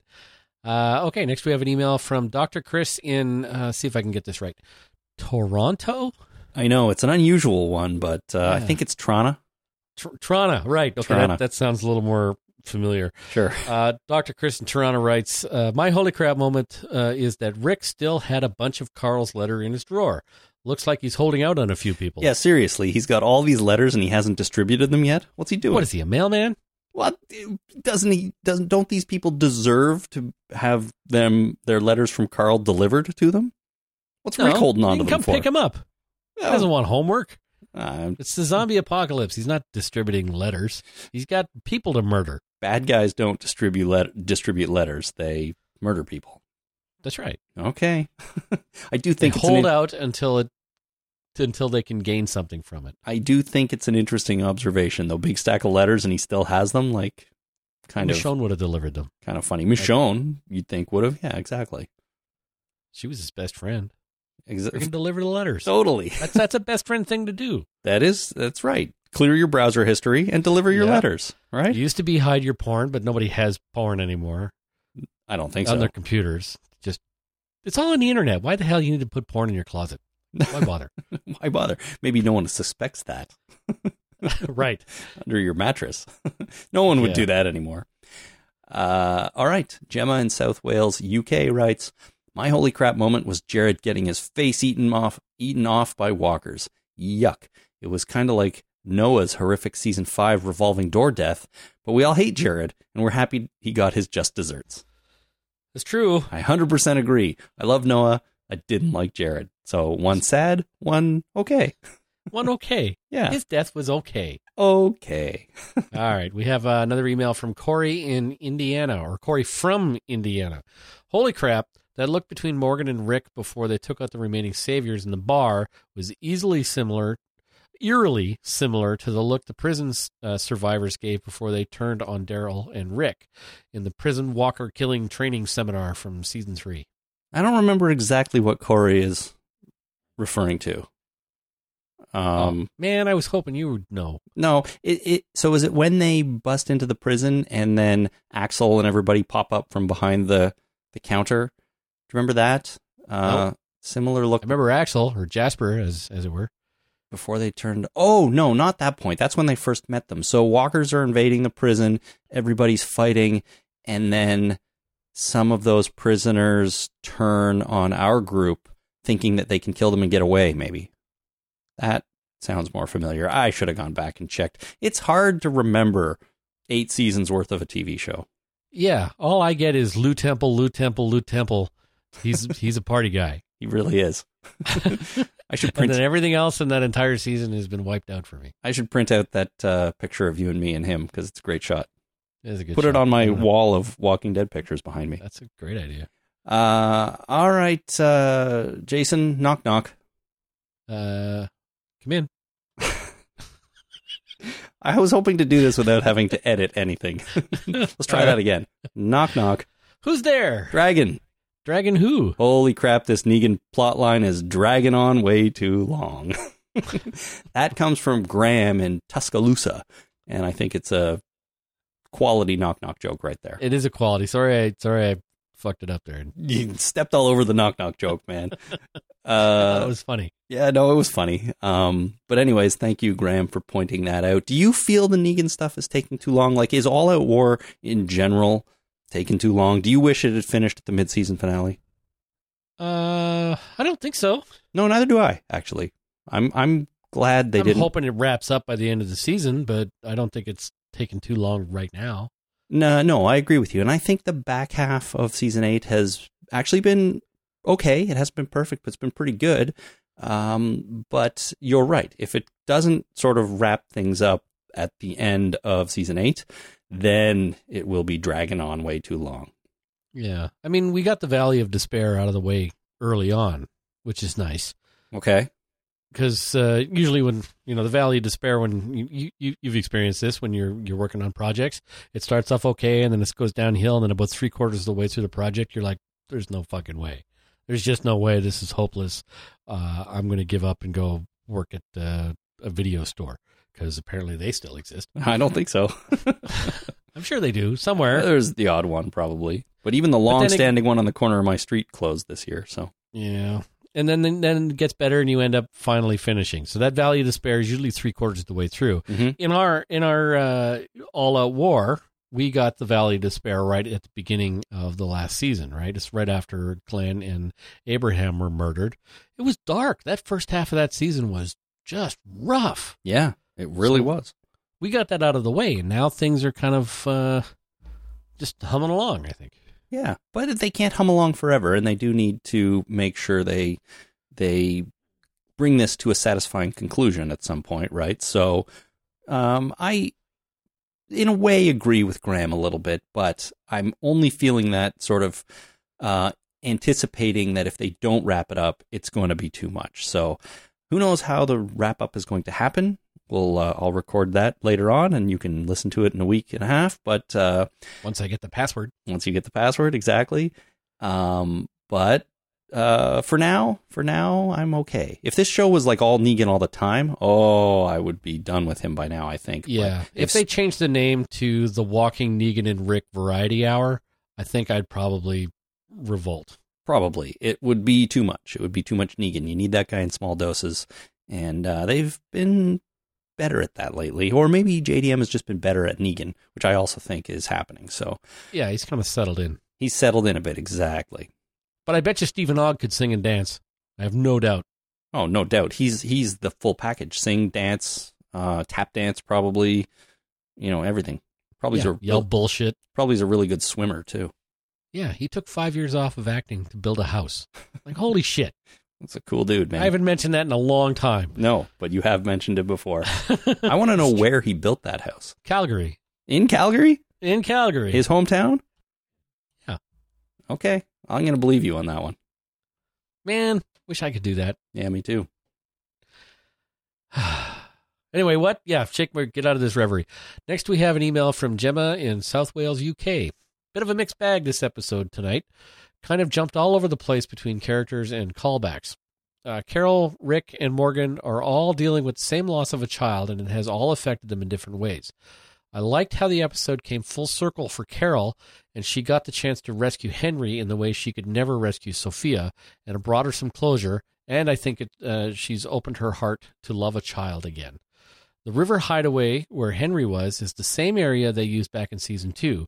It's where Sophia was first found by Rick.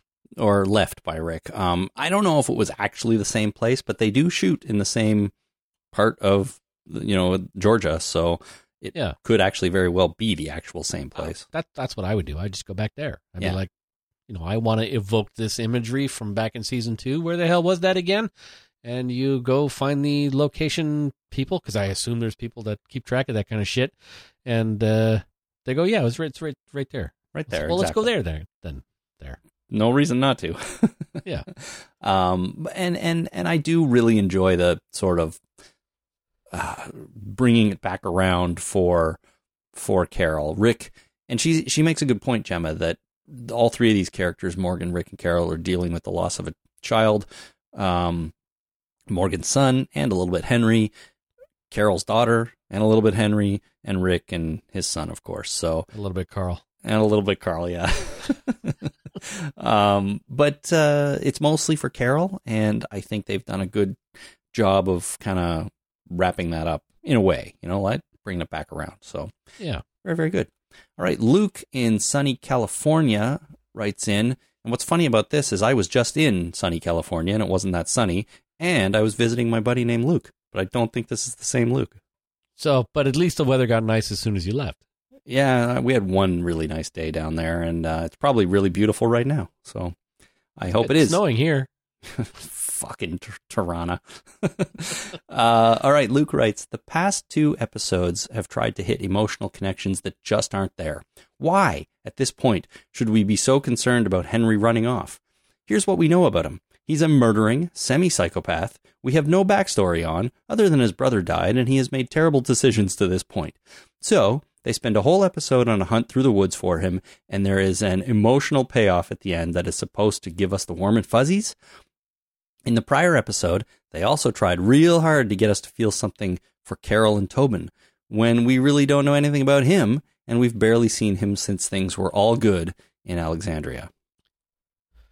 Do you feel that we don't know anything about Tobin? And because I connected with that. I really enjoyed seeing Carol and Tobin kind of rekindle things the moment before he got eaten. I don't really care about Tobin that much, but I should say the moment before he started eating people, because he just died, and there you go. Yeah, but Henry, I think there's a connection there. I mean, sure, he's a bit of a shit, but he's a young shit, and he can grow out of his shit. I guess, but I felt more. I mean, I felt more for Tobin than I did for Henry. I don't feel like. I mean, Henry, yeah, his brother died, and that's why he was so pissed off. And then he ran off and got stuck. And it did more for Carol's character than it did for Henry, obviously. But Tobin's been around for a long-ass time. And I know it was a short relationship, but him and Carol like hung out a bit. I don't know. I don't think of it as a competition, right? Like I don't have to like Henry and not like Tobin. Yeah. I mean, I happen to not give a shit about Tobin, and Henry I care about a little bit.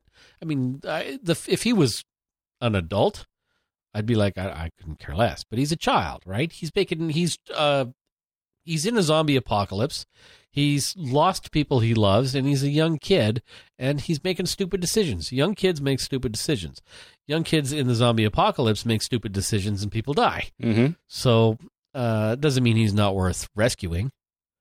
No, that's true. I just don't find him interesting just because he's a kid. I mean, that is interesting to a point, but I just and you're right. It's not a competition. You can enjoy both or hate both or like one and not the other.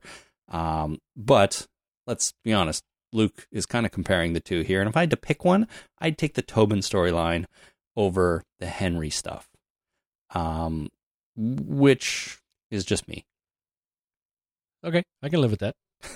I accept that. Yeah, what can you do? I accept that you're wrong. I don't think you're wrong. I know. Just accept what you're saying is the way you feel. That's okay. There you go. Okay. Perfect. Okay. All right. Okay. All right. Next, we have an email from Rick in Kingsville, Ohio. I really wish they would develop the character of Diane a bit more and get her more involved in the show. She would make a great number 2 for Maggie. The first time I saw her on screen, I thought, wow, she looks badass. She looks like she walked right out of a video game with her stern expression, pulled back hair, body armor, and bows and arrows. She was always ready for a fight and is one hell of an archer and handles a gun pretty darn well, too. Yeah, I'm on board with Rick. I think Diana's a cool character that we don't really know much about. She's always just sort of been there in the background working for Ezekiel or now working for Carol. So yeah, her armor just needs a paint job. That's fine. Flashy colors and maybe a symbol of some kind. She might look too much like a superhero at that point, but that's what I'm going for. All right, cool. I think she's cool. But you got to know, man, if they bring her to the forefront too much, that's it. She's done. Ramp her up. I mean, we've had people go from guest stars to regulars to featured kind of thing. So we can bring her in. I agree. Let's ramp her up at least for a while. It'll be fun. Yeah, you can't bring her to the forefront and not change where her name is in the credits, right?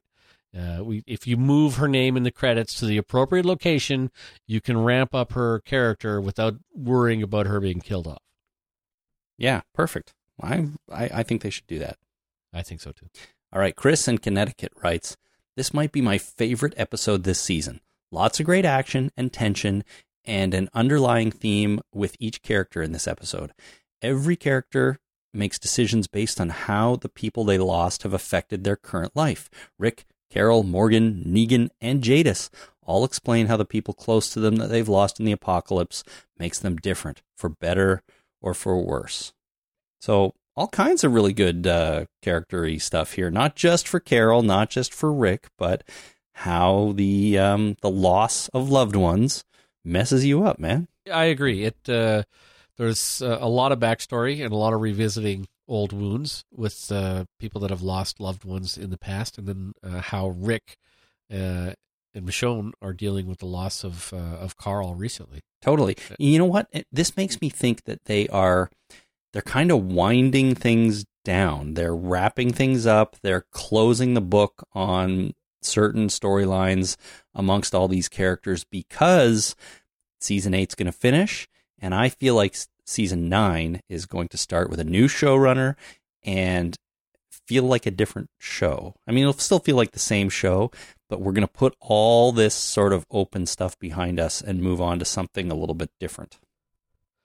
So we'll get Jadis living with, I assume, Simon. And then it'll be like an odd couple situation where Jadis is the neat freak and Simon, I assume that the character is extremely messy and disorganized. Well, I mean, maybe in his personal life, yeah. If you put him in a room with Jadis, she'll want to live in the IKEA place, and he won't like that. Be very different. Yeah, maybe that's why he murdered all the people at the junkyard, because he feels comfortable there and wants to move in. But he can't have all these people hanging around. Yeah, because that'd be stupid. That would be weird. Yes, of course. But I think Chris makes a good point. I think they're kind of wrapping things up a little bit. or at least that's what I sort of took from it as I started thinking a little bit more about it. But they're going to put all this stuff behind us that has been part of these characters for a while, and we're going to move off in season 9 into a wild new frontier. Right. It's very similar, in this episode we had a lot of characters dealing with the loss of loved ones and how it affects them, and that all seemed to come to a head all at the same time. It's much like in television shows. You ever notice that some shows and some movies, everybody always has sex at the same time? They have sex at the same time? Well, yeah, this couple's having sex, and this couple's having sex, and this couple's having sex, and it all happens at exactly the same time, and then we move on with the plot afterwards. I never really noticed that. You should notice that. It's weird. It's like when people wear white, they get blood on their shirt. People have sex in TV shows all at the same time. Do you think that happens in real life? Yeah, there's lots of people having sex right now. Betcha. I bet you there are. People like to have sex. Well, and they like to have sex all the time, and therefore there's a really good chance that a lot of people are having sex all at the same time. Yeah, I'm sure you're right. There's probably someone having sex within like 20 feet of you right now. 20 feet? There better not be. That makes me uncomfortable. Yeah, a little bit. Okay, maybe 500 meters. So, okay, sure. I bet half a K. There could be. Definitely 1 kilometer. Yeah, definitely within a kilometer of you, there's probably a few people having sex. Okay, good. Maybe altogether, those few people. I might even know them. You might even know that orgy that's happening right now. I might. Very good. I'm going to try not to think about it, though. Next, we have JP on the internet. So, is the title of this week's episode Still Gotta Mean Something refer to the previous 7 seasons? Because I don't seem to understand how Rick is now the governor, Morgan is now Carol, Carol is saving Henry, who somehow became Sophia.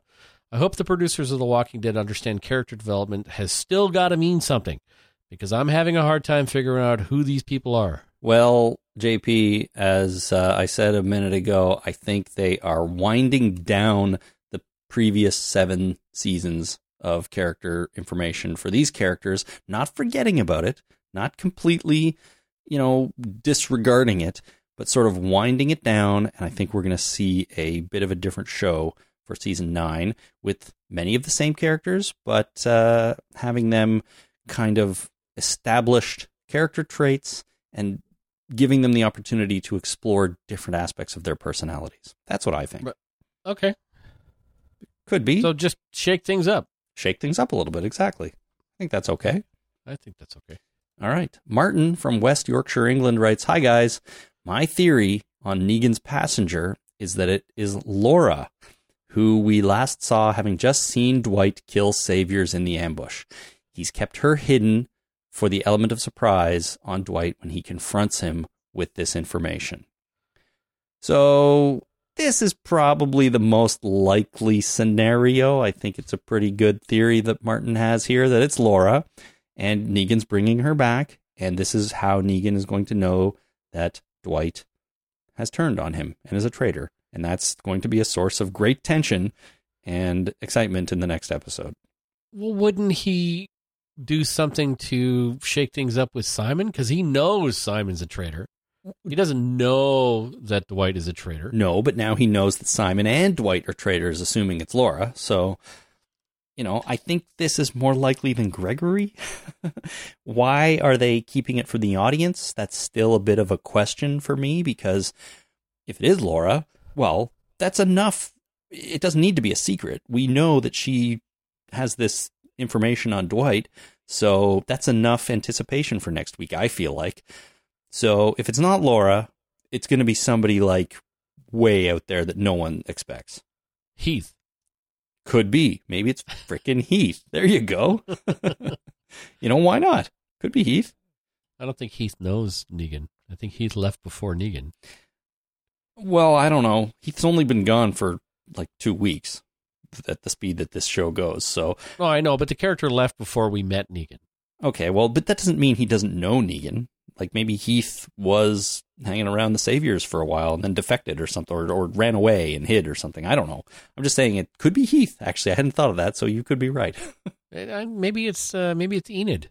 Maybe we'll finally find out that Enid is on Team Negan. Oh my God! See, that would be something too. Now She snuck out. Yeah. She got stuck in a bramble somewhere, and her hair's all messy, and she's all upset that Carl's dead, and she doesn't like the fact that Carl died not because of the Saviors means she's all pissed off at the people at the hilltop, and she wants them all to die. So she's finally saying "fuck you" to them and going back home to Negan. And that's why Negan picked her up. See, Jason, now you're thinking with gas, man. You pulled out Heath, you pulled out Enid as a spy, and those would be the kind of things that nobody sees coming.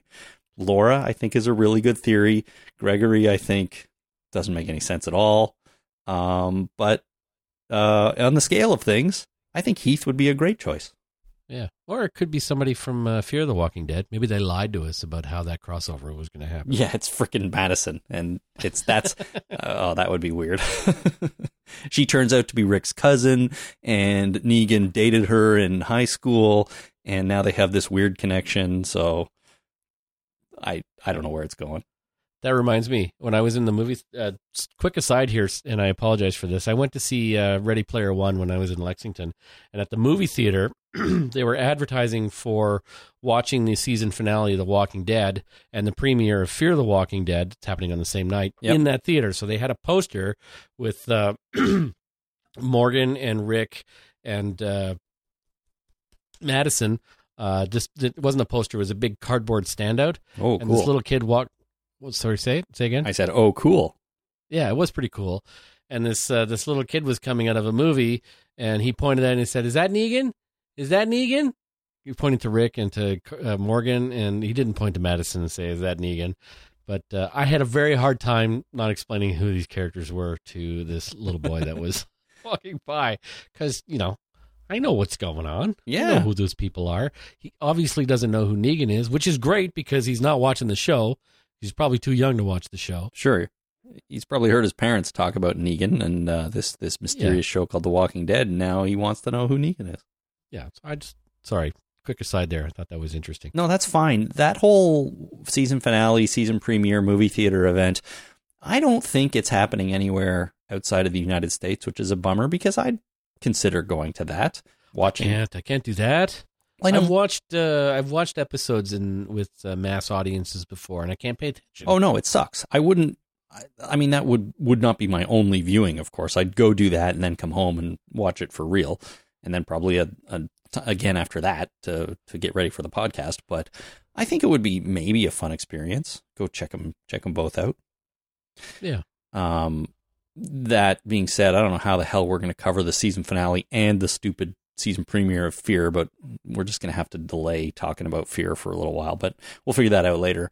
Anyways, if it is happening here in Toronto anywhere, I might go check it out if there's still tickets, but I have a feeling it's not. Anyways, back to who Negan picked up. I hope it's Heath now that you mentioned it, but I think it's most likely Laura. Yeah, you're probably right. Yep. Or Enid, either one. There you go.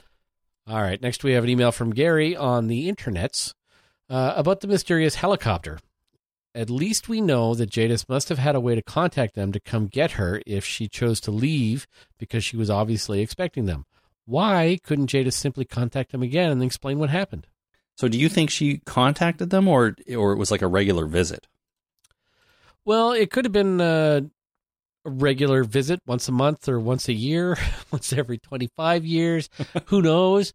Because we saw the helicopter before, right? So we know that it's on some kind of regular visit. Yeah. But if she contacted them, like the best way to do it would be to, mark a mailbox somewhere with an X, and so that the next time they go by the mailbox, they see the X, and it's like, oh, somebody wants us to go.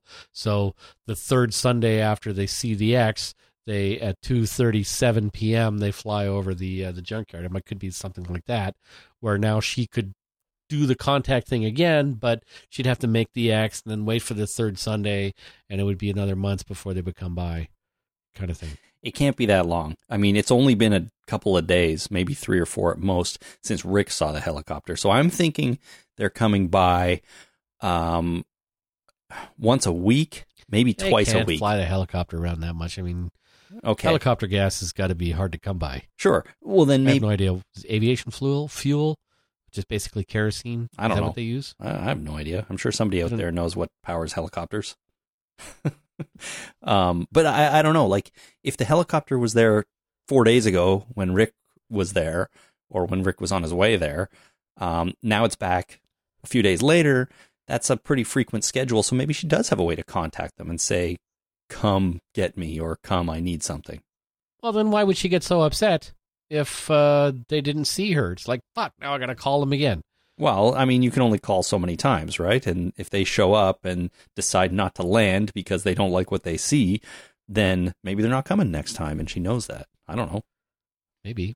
But the helicopter's coming from somewhere, and they don't have unlimited range. No. So get in a car. Go to where they are. Well, she might not know where they are, right? Best theory out there right now is that the helicopter is from Georgie's community, which is some sort of bigger, well-established community that, you know, has the ability to fly helicopters around and potentially other vehicles. Yeah, like that awesome fucking van. Like that awesome van. See, they know what they're doing vehicle-wise. But who knows? I don't know. I mean, I don't think we're going to find out much about that helicopter until next season.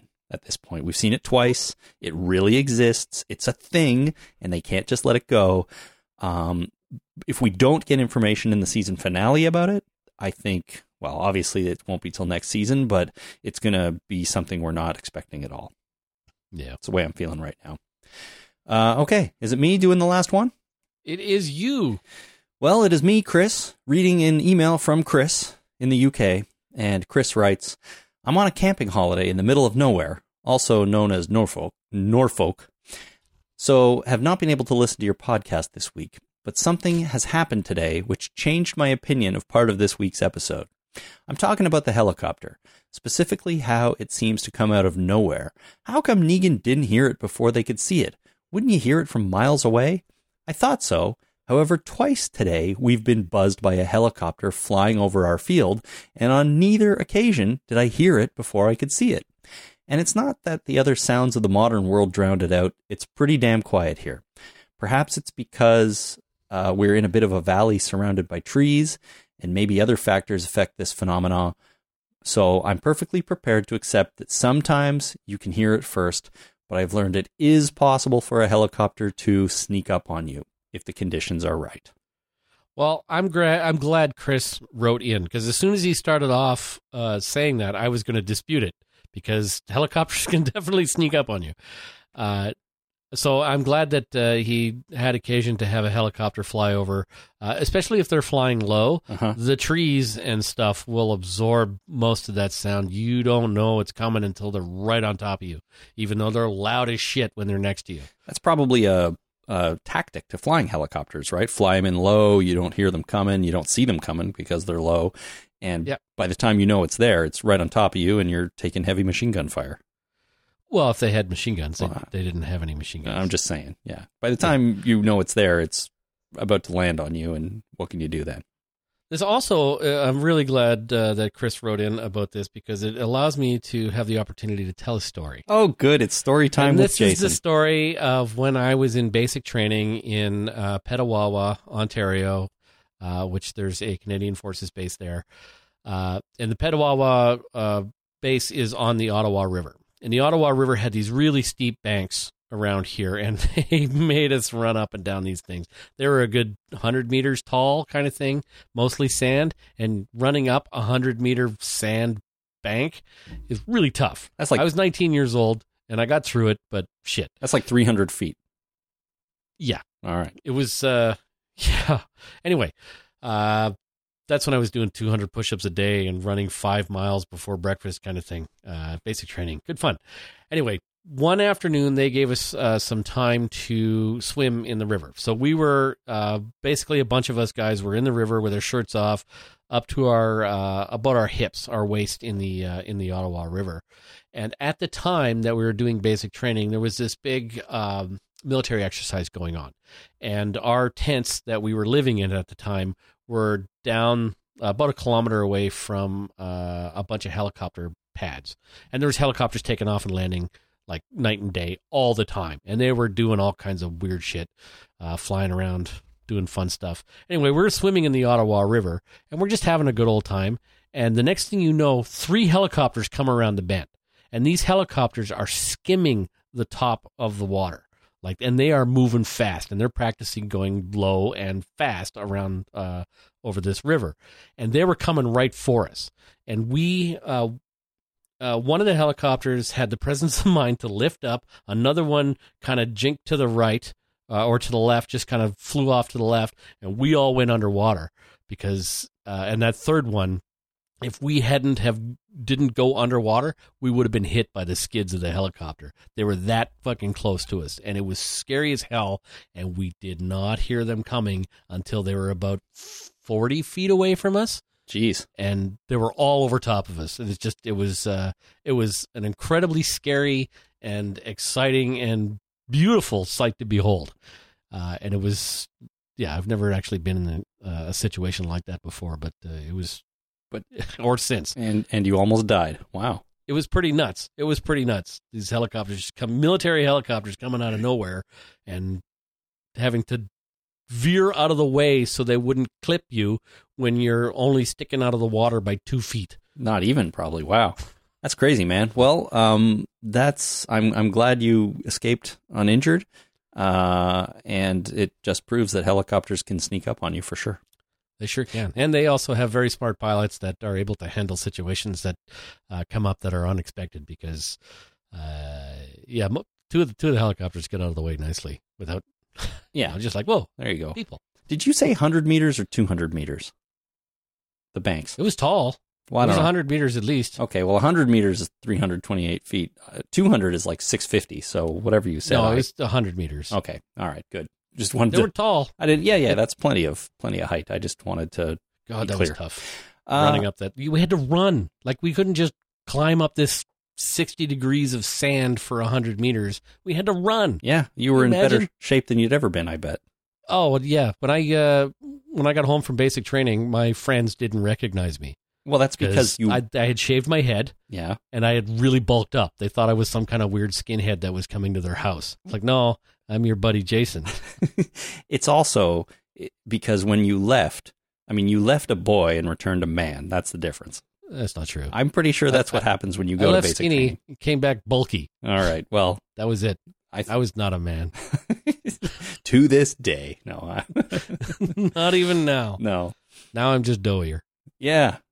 But better hugger. Better hugging with all that dough. Sorry. I don't know. I don't know what that means. Okay. That's it. Thank you, everyone, for writing and calling in. We kind of had to mash everything here into one episode, so didn't quite do as much feedback, but I think we pretty much covered everything.